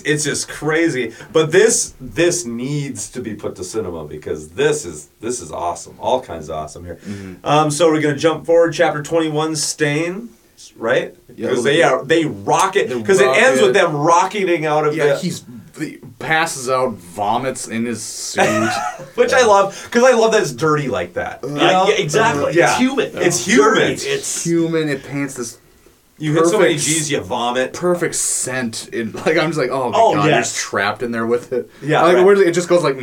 and You're in the middle of this awesome action scene, and you're pulling G's, and there's a vomit running all over the place. It's just But great. he's able to handle it, and why is he able to handle it is because he spent most of his life in a fry suit where he's been pissing and pooping himself. Yeah, as a he's a helldiver, right? Mickey made him a little bit stronger too. He's like, it talks about like Severo crapping himself, like Which is just a weird thing for me Yeah. because I'm like, okay, so part of the carving had to do with making colon muscles. sphincter stronger. Yeah, no, I love this part. Yeah, because it makes him so very human, and it should be like this super awesome, cool part, but weird things like that are happening, right? So they rocket into this ship, right, and blast through it, and and It's they're- part of this was a little bit. I don't know if it was like maybe not described well for me. I didn't realize they were in like robotic suits until like I'm like, oh wait, and he was like, oh wait, he's taller, he's wearing a they launched in a robotic suit, like it. Yeah, you get fired out of the torpedo bay in a mech suit. Yeah, I feel like it spent a little bit too much time talking about like the metal, like the fingers that were holding them in the bay. I kind of agree. Yeah, and again, we're in a weird universe, so and it's everything needs to be fast. described. It's and fast. it's And fast. that's fine. They're in there. They wreck house. Right. Yeah, they wreck house, and Daryl. Well, and the reason they wreck house is because Neil, where were they fired through? Space? No, they came through the bridge window. And but thinking back, I'm going to pull a Bob here. I'm going to reference Star Wars. How can you not? I'm going to do something even You worse. are. I'm going to do something even worse than Bob. Completely was coming through You the reference window. Star Wars and Alien. I'm going to reference something worse that Bob would not appreciate. I'm going to reference Revenge of the Sith. Oh my God! And hang on. Okay, it's the best so of the just prequels. follow along with this for a moment. It's the best of the prequels. There's that moment where they're fighting on Grievous's ship and the window shatters. Within seconds, phoom, that ship is shut. Yeah. Here, it doesn't happen that fast. Right. Yes, because it's not force fields. No, Right. it's not. But the same idea. It's still bulkheads that close. Right. Why is it not as quick of a thing? What is it? Just Darrow or Severo? I don't remember. One of them, like it's like metal bulkheads that shut, and one of Darrow he holds it open so Severo can come through, and then he lets it shut. But I feel almost that's more real world than what Star Wars be like. You're smashing through a ship. How often is that going to happen? There's going to be this lag time. But I guess it's like a life-saving thing. Like maybe it should be quicker. And that's the thing. It is a life-saving thing, and they lose how many people just from this? And in my head, this is the bridge. This is the bridge of a Star Destroyer. This is the bridge at the end of. I know where you're going. At the end of Empire, where Han Solo flies towards it. No, where Darth Vader's standing there, watching them fly away, and he's standing on the bridge at the end of Empire. Oh, okay. And so, because you have all the blues that are in the lower levels running the ship, and I just see him come railing through the windshield. Because I always wondered that, truthfully, with Star Wars or Star Trek or everything, why are you not going after the bridge? Yeah. I'm seeing Return of the Jedi when the guy in the A-wing just rockets into the... right? And the guy jumps into the blues. yeah, exactly. So they get in there. Darrow makes this impassioned speech over the intercom. This was great. I love this. This should be said. Almost was going to be our intro as well. We threw this around as well. Yeah, this was actually the number 2 that we were. Yeah, we threw around. That we threw around to do, because he makes this impassioned speech, and this is so an EO speech. Yes, it is. This is so a. He's getting back on track with what EO wants. Exactly. You are these other colors. Rise up. Rise up, and I will take care of you. Which again goes back to Red Rising with the Oathbreakers. Yeah, yeah. Mm-hmm. You rise up and prove to me that I should take care of you, and I will take care of you. Yeah. Or die. Or I could flood the ship, and you're dead. I could have just vented this entire thing, but I haven't. Right. Kill the golds. And they do. Which I love. I love that. Yeah. This was a thing where if I was a B'Elanna, I would have just killed you all. Yeah, right. But I'm not, so prove to me why I did that. Because it kind of almost this idea is he's gonna make this speech, and normally you would write this as this impassioned only freedom speech, right? Like, you're here and I'm giving you freedom, but he kind of doesn't. He also twists that whole. But I'm also kind of superior to you, and I could vent this ship. You know what? I could kill you. Yeah, I could kill you. He's throwing in this little bit of an a-hole. What's the line? All the blues who are on the deck, like, the line is, Severo goes and, like, reveals the panel, and it's like, they all look back at him like he just revealed a nuke in their kitchen. Yes! Yeah. I like it. And I took that, too, as... Even though the blues are wired into the ship, even though the blues are the technologically advanced, they're the ones that plug into the ship. Wait, no, nobody told us that was there. Yeah, because it was like his golden sigil that. Yeah, it was the secret button that even the people who are literally plugged into the ship didn't know about this secret button. Right. Why would you make that button? Yeah. Who needs that button? So he that shouldn't exist. He creates this uprising on the ship. There is like a force like right outside the door to the bridge that are like, they're drilling through with a heat drill. This is cool. Yeah, this is cool. And then at the same time, this is Qui-Gon in the door with his lightsaber. It is so, but it's cooler. It's cooler than that. It is much better. Because it's like. There's tension behind it, like right. Because what's coming through the door that's happening is not Liam Neeson. He's asked all the blues like, which of you will be my captain. There's a mouthy blue. What's Orion? I believe? Orion. Yeah, Orion. And what's their middle name is ZE, like Zeon. Yeah, I guess I don't know. I don't remember that one. Orion Zay something. She's all sassy. I like her. I like her because she's not a purebred blue. Yeah. Right. She's from like Darrow, like Severo, like a lot of these other characters in here. She's sassy because she's from the outlying planets. Right. And the blues that are trying to fall in line here behind the gold guys are keep quoting things. Oh well, she never went through my school, and she never went through the top school here, and right. She just sasses back, which a blue shouldn't do. She's the half Vulcan, and I kind of she's the she is. Well, she's cursed the alley. Yeah, exactly. She's the half-bred Vulcan who's in touch with her feelings because she can do all of the science things, right?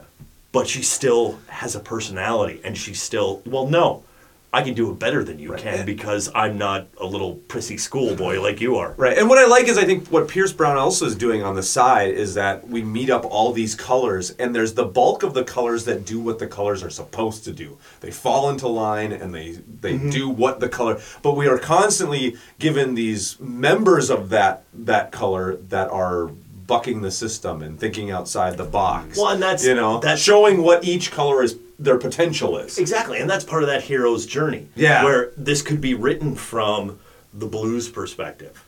And, I'm not your typical blue. Yeah. Or I'm not your typical Vulcan. Or I'm not your typical, pick your alien race that goes on it. Or coming back to, any of, the races that are on Earth. I'm not your...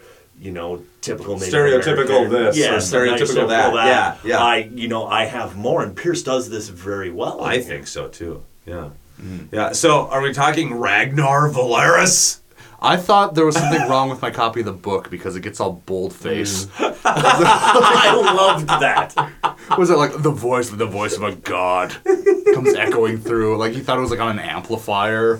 or something. Right. Ragnar. I love this. I didn't know what the heck was going on, but I liked it. Yeah. What I like is the description, right? Is that he is a stained, and he's raised at the poles of Earth. We finally get to know what stained means. Like they've been saying stained this entire book. Yeah, and you're like, what is a stained? What is this? Okay, I guess obsidians are stained. Like, okay. But they're raised at the poles of the Earth. And yes. Yeah. Because otherwise, there's a big issue with the fact he wiped out a whole group of obsidians when he first got on the ship. Right, yeah, right. And why would he be so terrified of one who's coming in there if he hadn't just wiped them out? Mm-hmm. Oh, Daryl, I thought you meant, yeah, Ragnar. And then Ragnar comes through and just wipes out the entire squad. That's like, he has ion blades that just like come out of his like armored.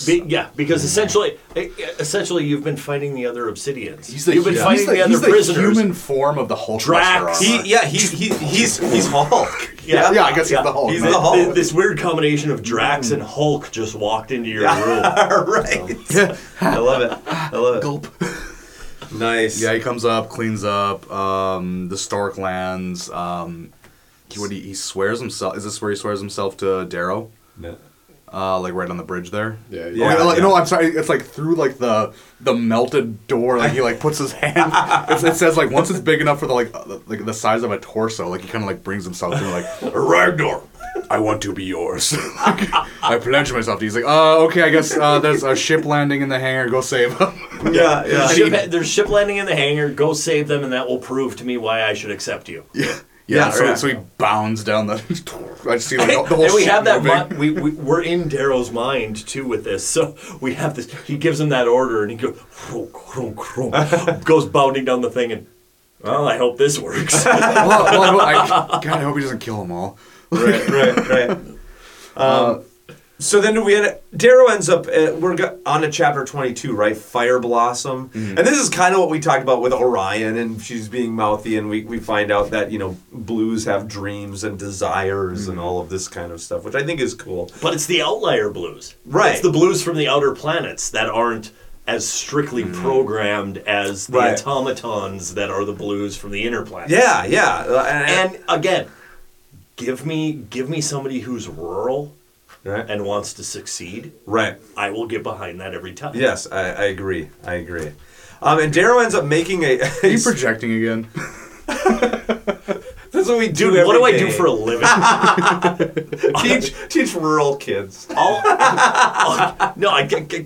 I teach lit. I'm constantly projecting. Yeah, right. No, definitely.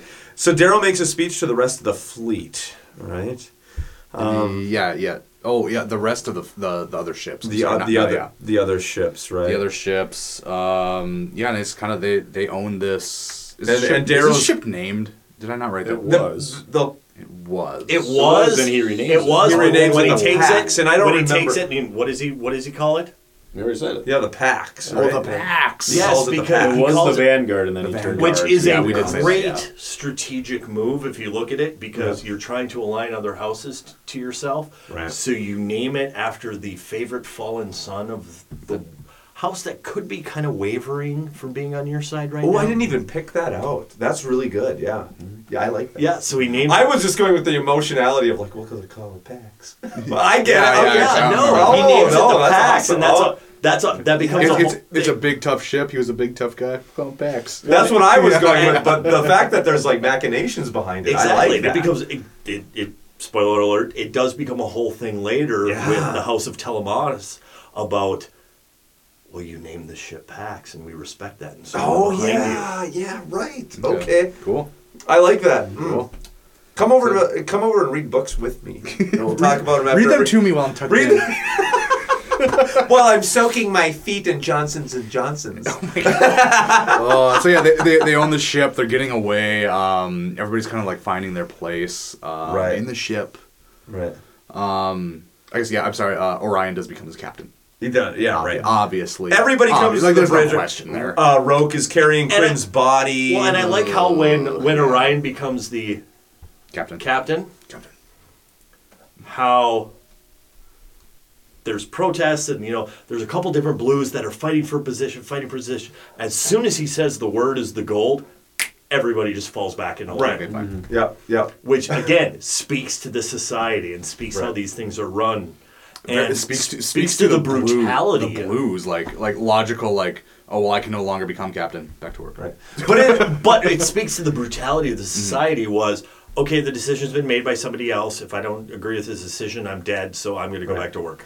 Yeah, but it also speaks to how this system has been in place for so long. I like the fact that there are members of this society that will, in some ways, always be like this. Right, like this. If this change happens, it's got to be in stages, right? Like the idea that all blues will all of a sudden be freedom-loving and be able to think for themselves. That's not going to happen, right? Like some of these blues, they are just so ingrained with this that freedom won't work for them, you know. And so I like kind of some of these statements that there's only a select few that can actually rise above this in some ways and lead the rest along this journey. Yes, they're all like what is it? Augustus gives Darrow the stateroom in the ship. Right. I'm sorry, but we Darrow Roke is carrying Quinn's body and blames him for the death. Sevro's grieving in his own way, but the Jackal says he wants footage of the attack because he's going to use his fake news to really pump Darrow up. And there's that scene where Roke is. Again, movie scene. There's that scene where Roke is coming up carrying Quinn's body. And Darrow tries to apologize, and Roke just blasts on by him. Yeah, right.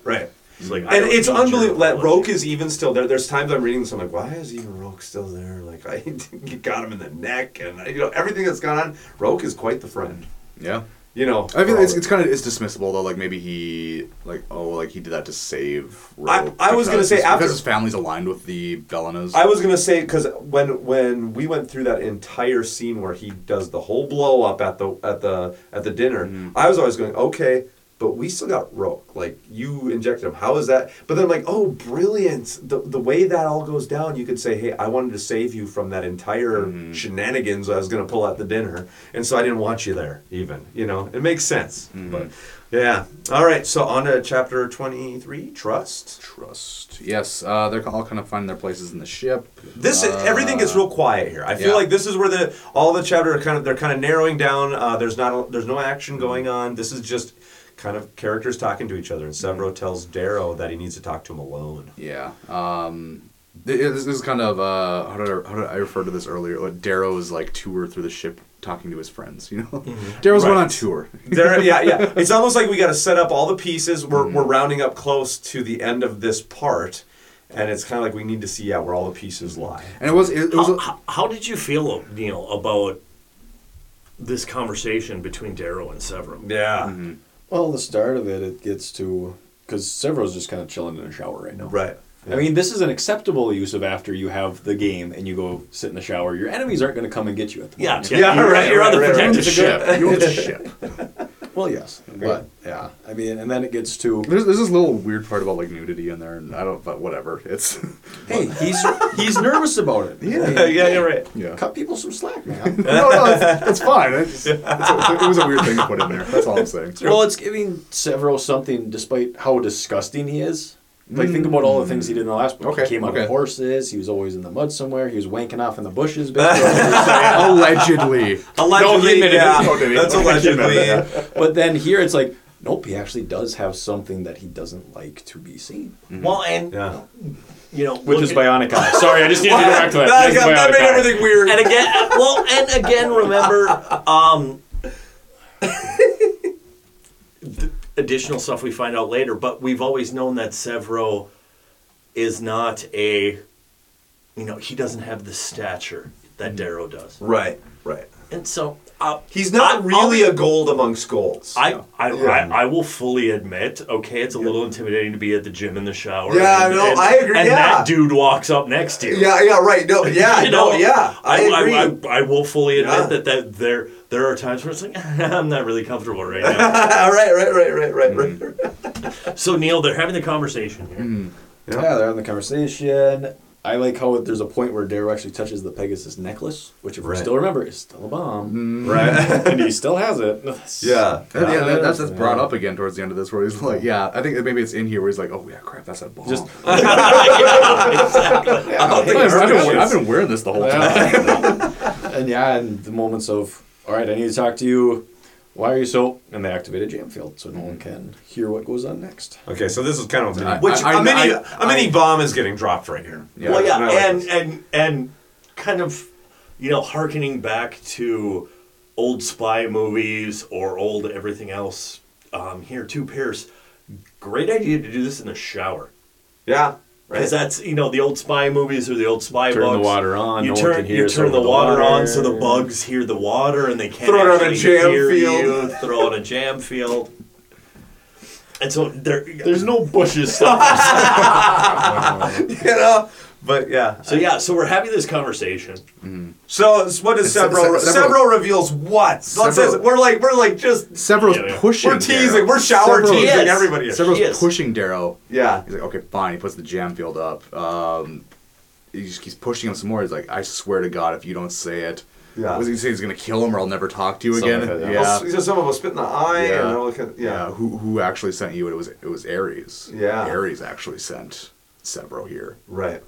And then Darrow just they talk a little bit more about the details of how it happened. It was Dancer was sent by Ares. Dancer's alive, and Darrow just breaks down because Severo knows he's a red. Yeah, he knows the truth, and Darrow breaks down because and I'm getting all misty. Oh yeah. Because these are my two favorite characters besides Mustang. And I just feel for Darrow here. He has not actually had a conversation with anybody in 2+ years. And a truth conversation. Yeah. I was looking at Severo here too, going, why? Yeah.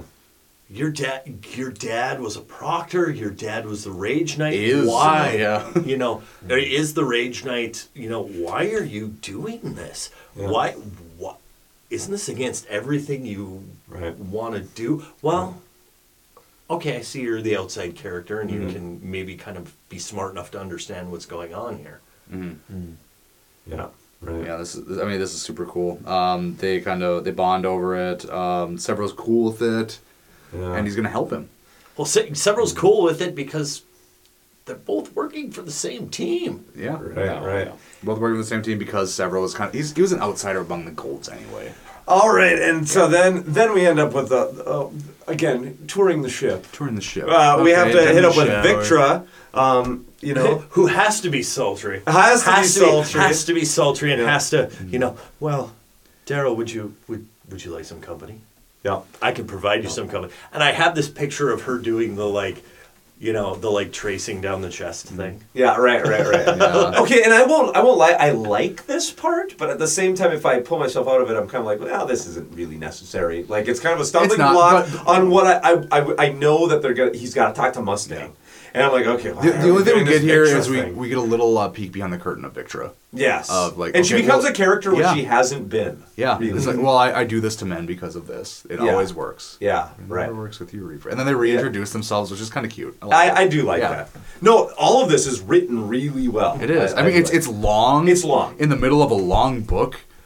I don't really feel it. It looks to me, some of this stuff, well, I will, and this will come out more in the next podcast, I think, is where I do feel all of this is really good, but sometimes that happens where you have to make this editing choice of which of the great things I've written needs to go. Mm-hmm. And there's some of this, this is great, but I might have excised this part. Probably. I disagree with you completely. Really? I disagree with you completely. Why?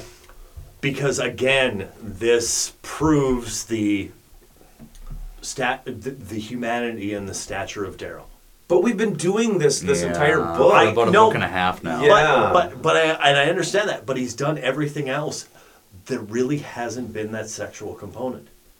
But it's been there with Mustang, I feel. It's been there with Mustang, but it hasn't been there with, okay, he's a Gold. Is he really going to accept? Because Golds wouldn't care. Mm-hmm.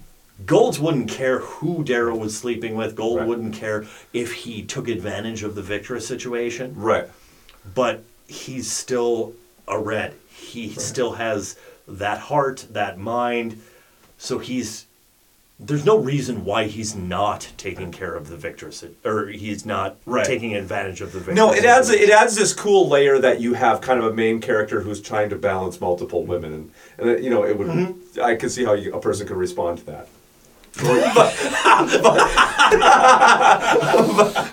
But we shouldn't dwell on Victor. Let's get to what we came here for. Chapter Mustang. Please get me to Mustang. 24 with the oddest name, like Bacon and Eggs. That's what I did in my intro. Bacon and Eggs. Bacon and Eggs. Yeah. Bacon and Eggs. He meets up with Mustang. They eat bacon and eggs, and they have a good old fashioned chat. Well, there is a lot that happens here. Yes. But before we get to the chat, yeah. Do you think I love the cook at 2 hours and 30 minutes you want to really talk about the cook? Really we want to talk about the cook. Okay, the cook was great because he kept, as the cook of the conquered ship, he just comes up and is like, "Oh, you want more? I'll go get you more. Oh God, please don't kill me!" And then runs away. I just want bacon and eggs. Crap! I'll get you. Yes, sir. Yes, sir. I'll get you bacon and eggs. I'll be right back. Yeah. Right. And they have this huge talk, and I think about society, about everything, and about why she was with Cassius, about. And I like how real world that is. So real. I felt guilty, like I was being yelled at, like reading this. Yeah, because you know what? Because I didn't like Mustang for a while. Yeah, because I was mad at Mustang. And what are you doing? And then when you find out, it is like, again, the uncanny ability, at least for me, of you Pierce to make Brown, me feel like my girlfriend is yelling at me. Of Pierce Brown to put me in the seat of Darrow and feel his emotions. Yeah, I'm getting yelled at by Mustang for what I've been feeling for half of this book. I'm sorry. I'm sorry, Mustang. I'm sorry, but I got this dead wife and I can't tell you about her. And I can't remember if this is where it's put or if it's in another chapter where kind of in Darrow's head he's going, okay, because Mustang says like I was just with Cassius, kind of to save my family. To save my family, but at the end, kind of doesn't Darrow kind of say, yeah, but I'm sure it wasn't all. And that's it. And that's when she starts to chew him out. Yeah. But that's it too, where it's. But I thought some of that was in his head. He didn't tell her that. I mean, she's chewing him out for some stuff, but some of that was also in his head, okay, I'm believing. I don't think that's here. But it also proves Mustang as a flawed character. Mm-hmm. Yes, and I don't like Mustang here. Ooh. You don't? I don't like Mustang here. Because it came across to me as, no, I slept with the other guy for you. Yeah, I never felt that.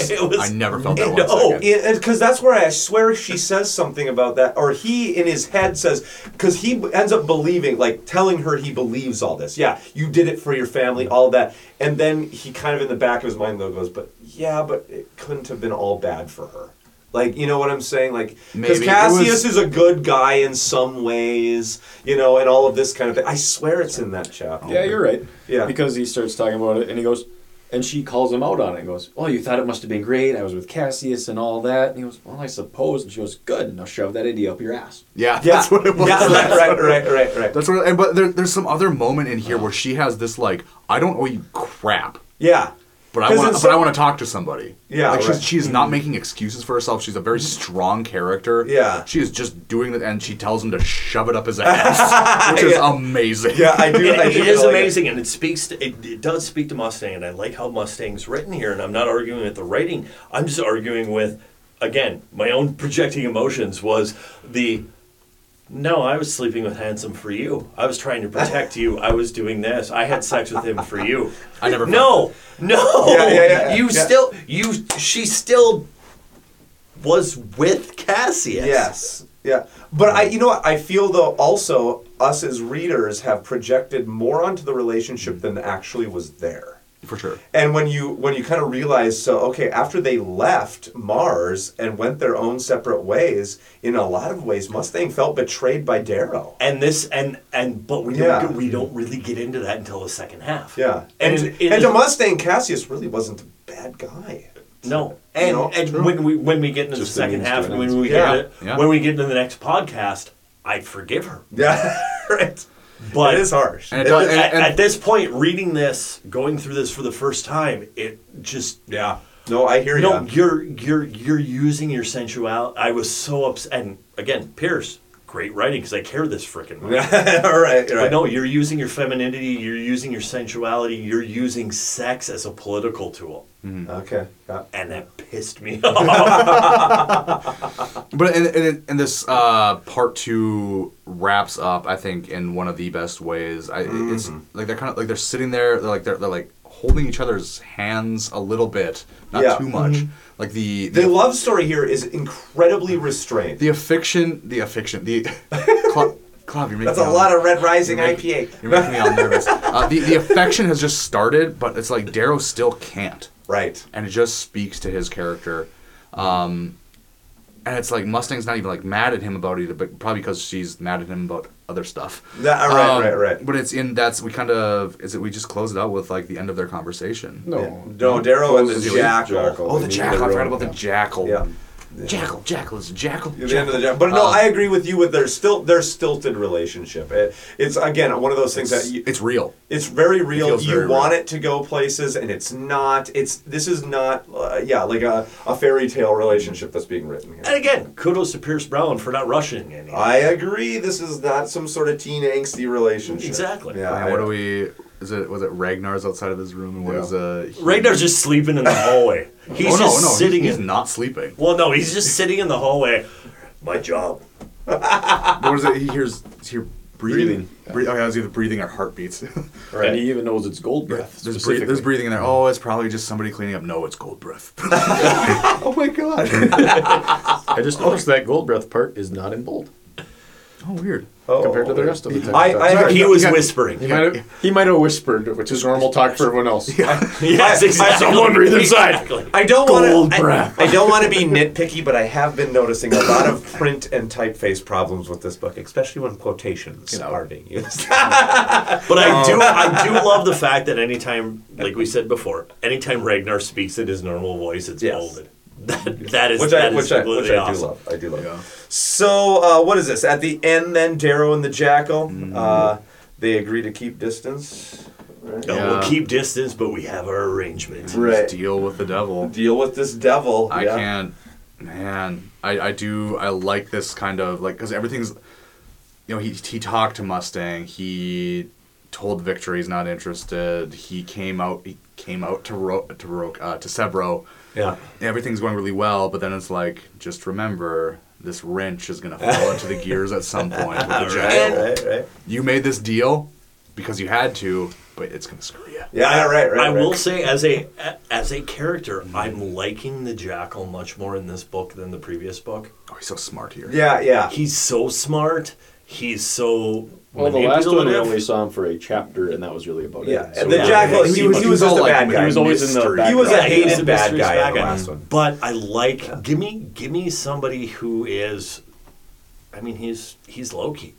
He is, yeah. Good. He's Trickster Gold. Yeah, give me somebody who's got a plan. Give me somebody who has the intelligence to carry out that plan. Yeah. And give me somebody who's got the intelligence to where, okay, so I see that there's these 4 things that are going to go on right now. I'm going to set myself up so that no matter what happens with these 4 things, I'm going to come out the benefactor. I'm a win. Yeah, just like Tactus. Just trying to stay alive. The third book is just Tactus beat the jackal. So yeah, they agree to keep their distances. Which is a great plan. It's like, we still have our agreement. But like nobody can know. But we're going to keep our distance and nobody knows we're actually aligned because that's going to work to our favor in the future. Well, hey, and we've made it halfway through Golden Sun, the second book of the Red Rising trilogy. Right. Thank you, folks. Thank you for coming on this journey with us. Thank you for putting up with our weird schedule. Yes. Yeah, right? Sorry. We'll try to iron things out. Yeah. Yes, we'll be coming out with part 2 here soon. By all means, please share us with your friends. Give us a 5-star review on iTunes. Listeners, we want to hear from you. Please send us your feedback on the email, right? Follow us on Twitter. Right? Yeah. We'd love to hear from you. Again, international listeners, I'm looking at the countries that are downloading us, and I'm just fascinated. People in Greece, You know? People in Australia. You are a big downloader of ours, what the heck? Like, if there's one thing I never expected, a bunch of people in Australia to be. Yeah, we're on episode 9, and when we started this, Comic-Con Australia, we never thought that we'd have this many international listeners, and we didn't think we'd have this many Australia. listeners. Australia, I'm going to put a shout out to you. I'm going to put a challenge to you. Ooh. If you come back to us, you donate to ALS, you do the Hot Pepper Challenge. Neil and I, the two guys who did not do the Hot Pepper Challenge earlier, we will do the Hot Pepper Challenge as well. We'll donate more to ALS. Yes! Wait a minute. Well, we need to get Neil's face. Neil's face is not okay. We need to get you to challenge the rest. We need to get you to challenge the other half of this show. Yeah, there we go. And let's donate some money to a great cause. I love that. Yeah. I do too.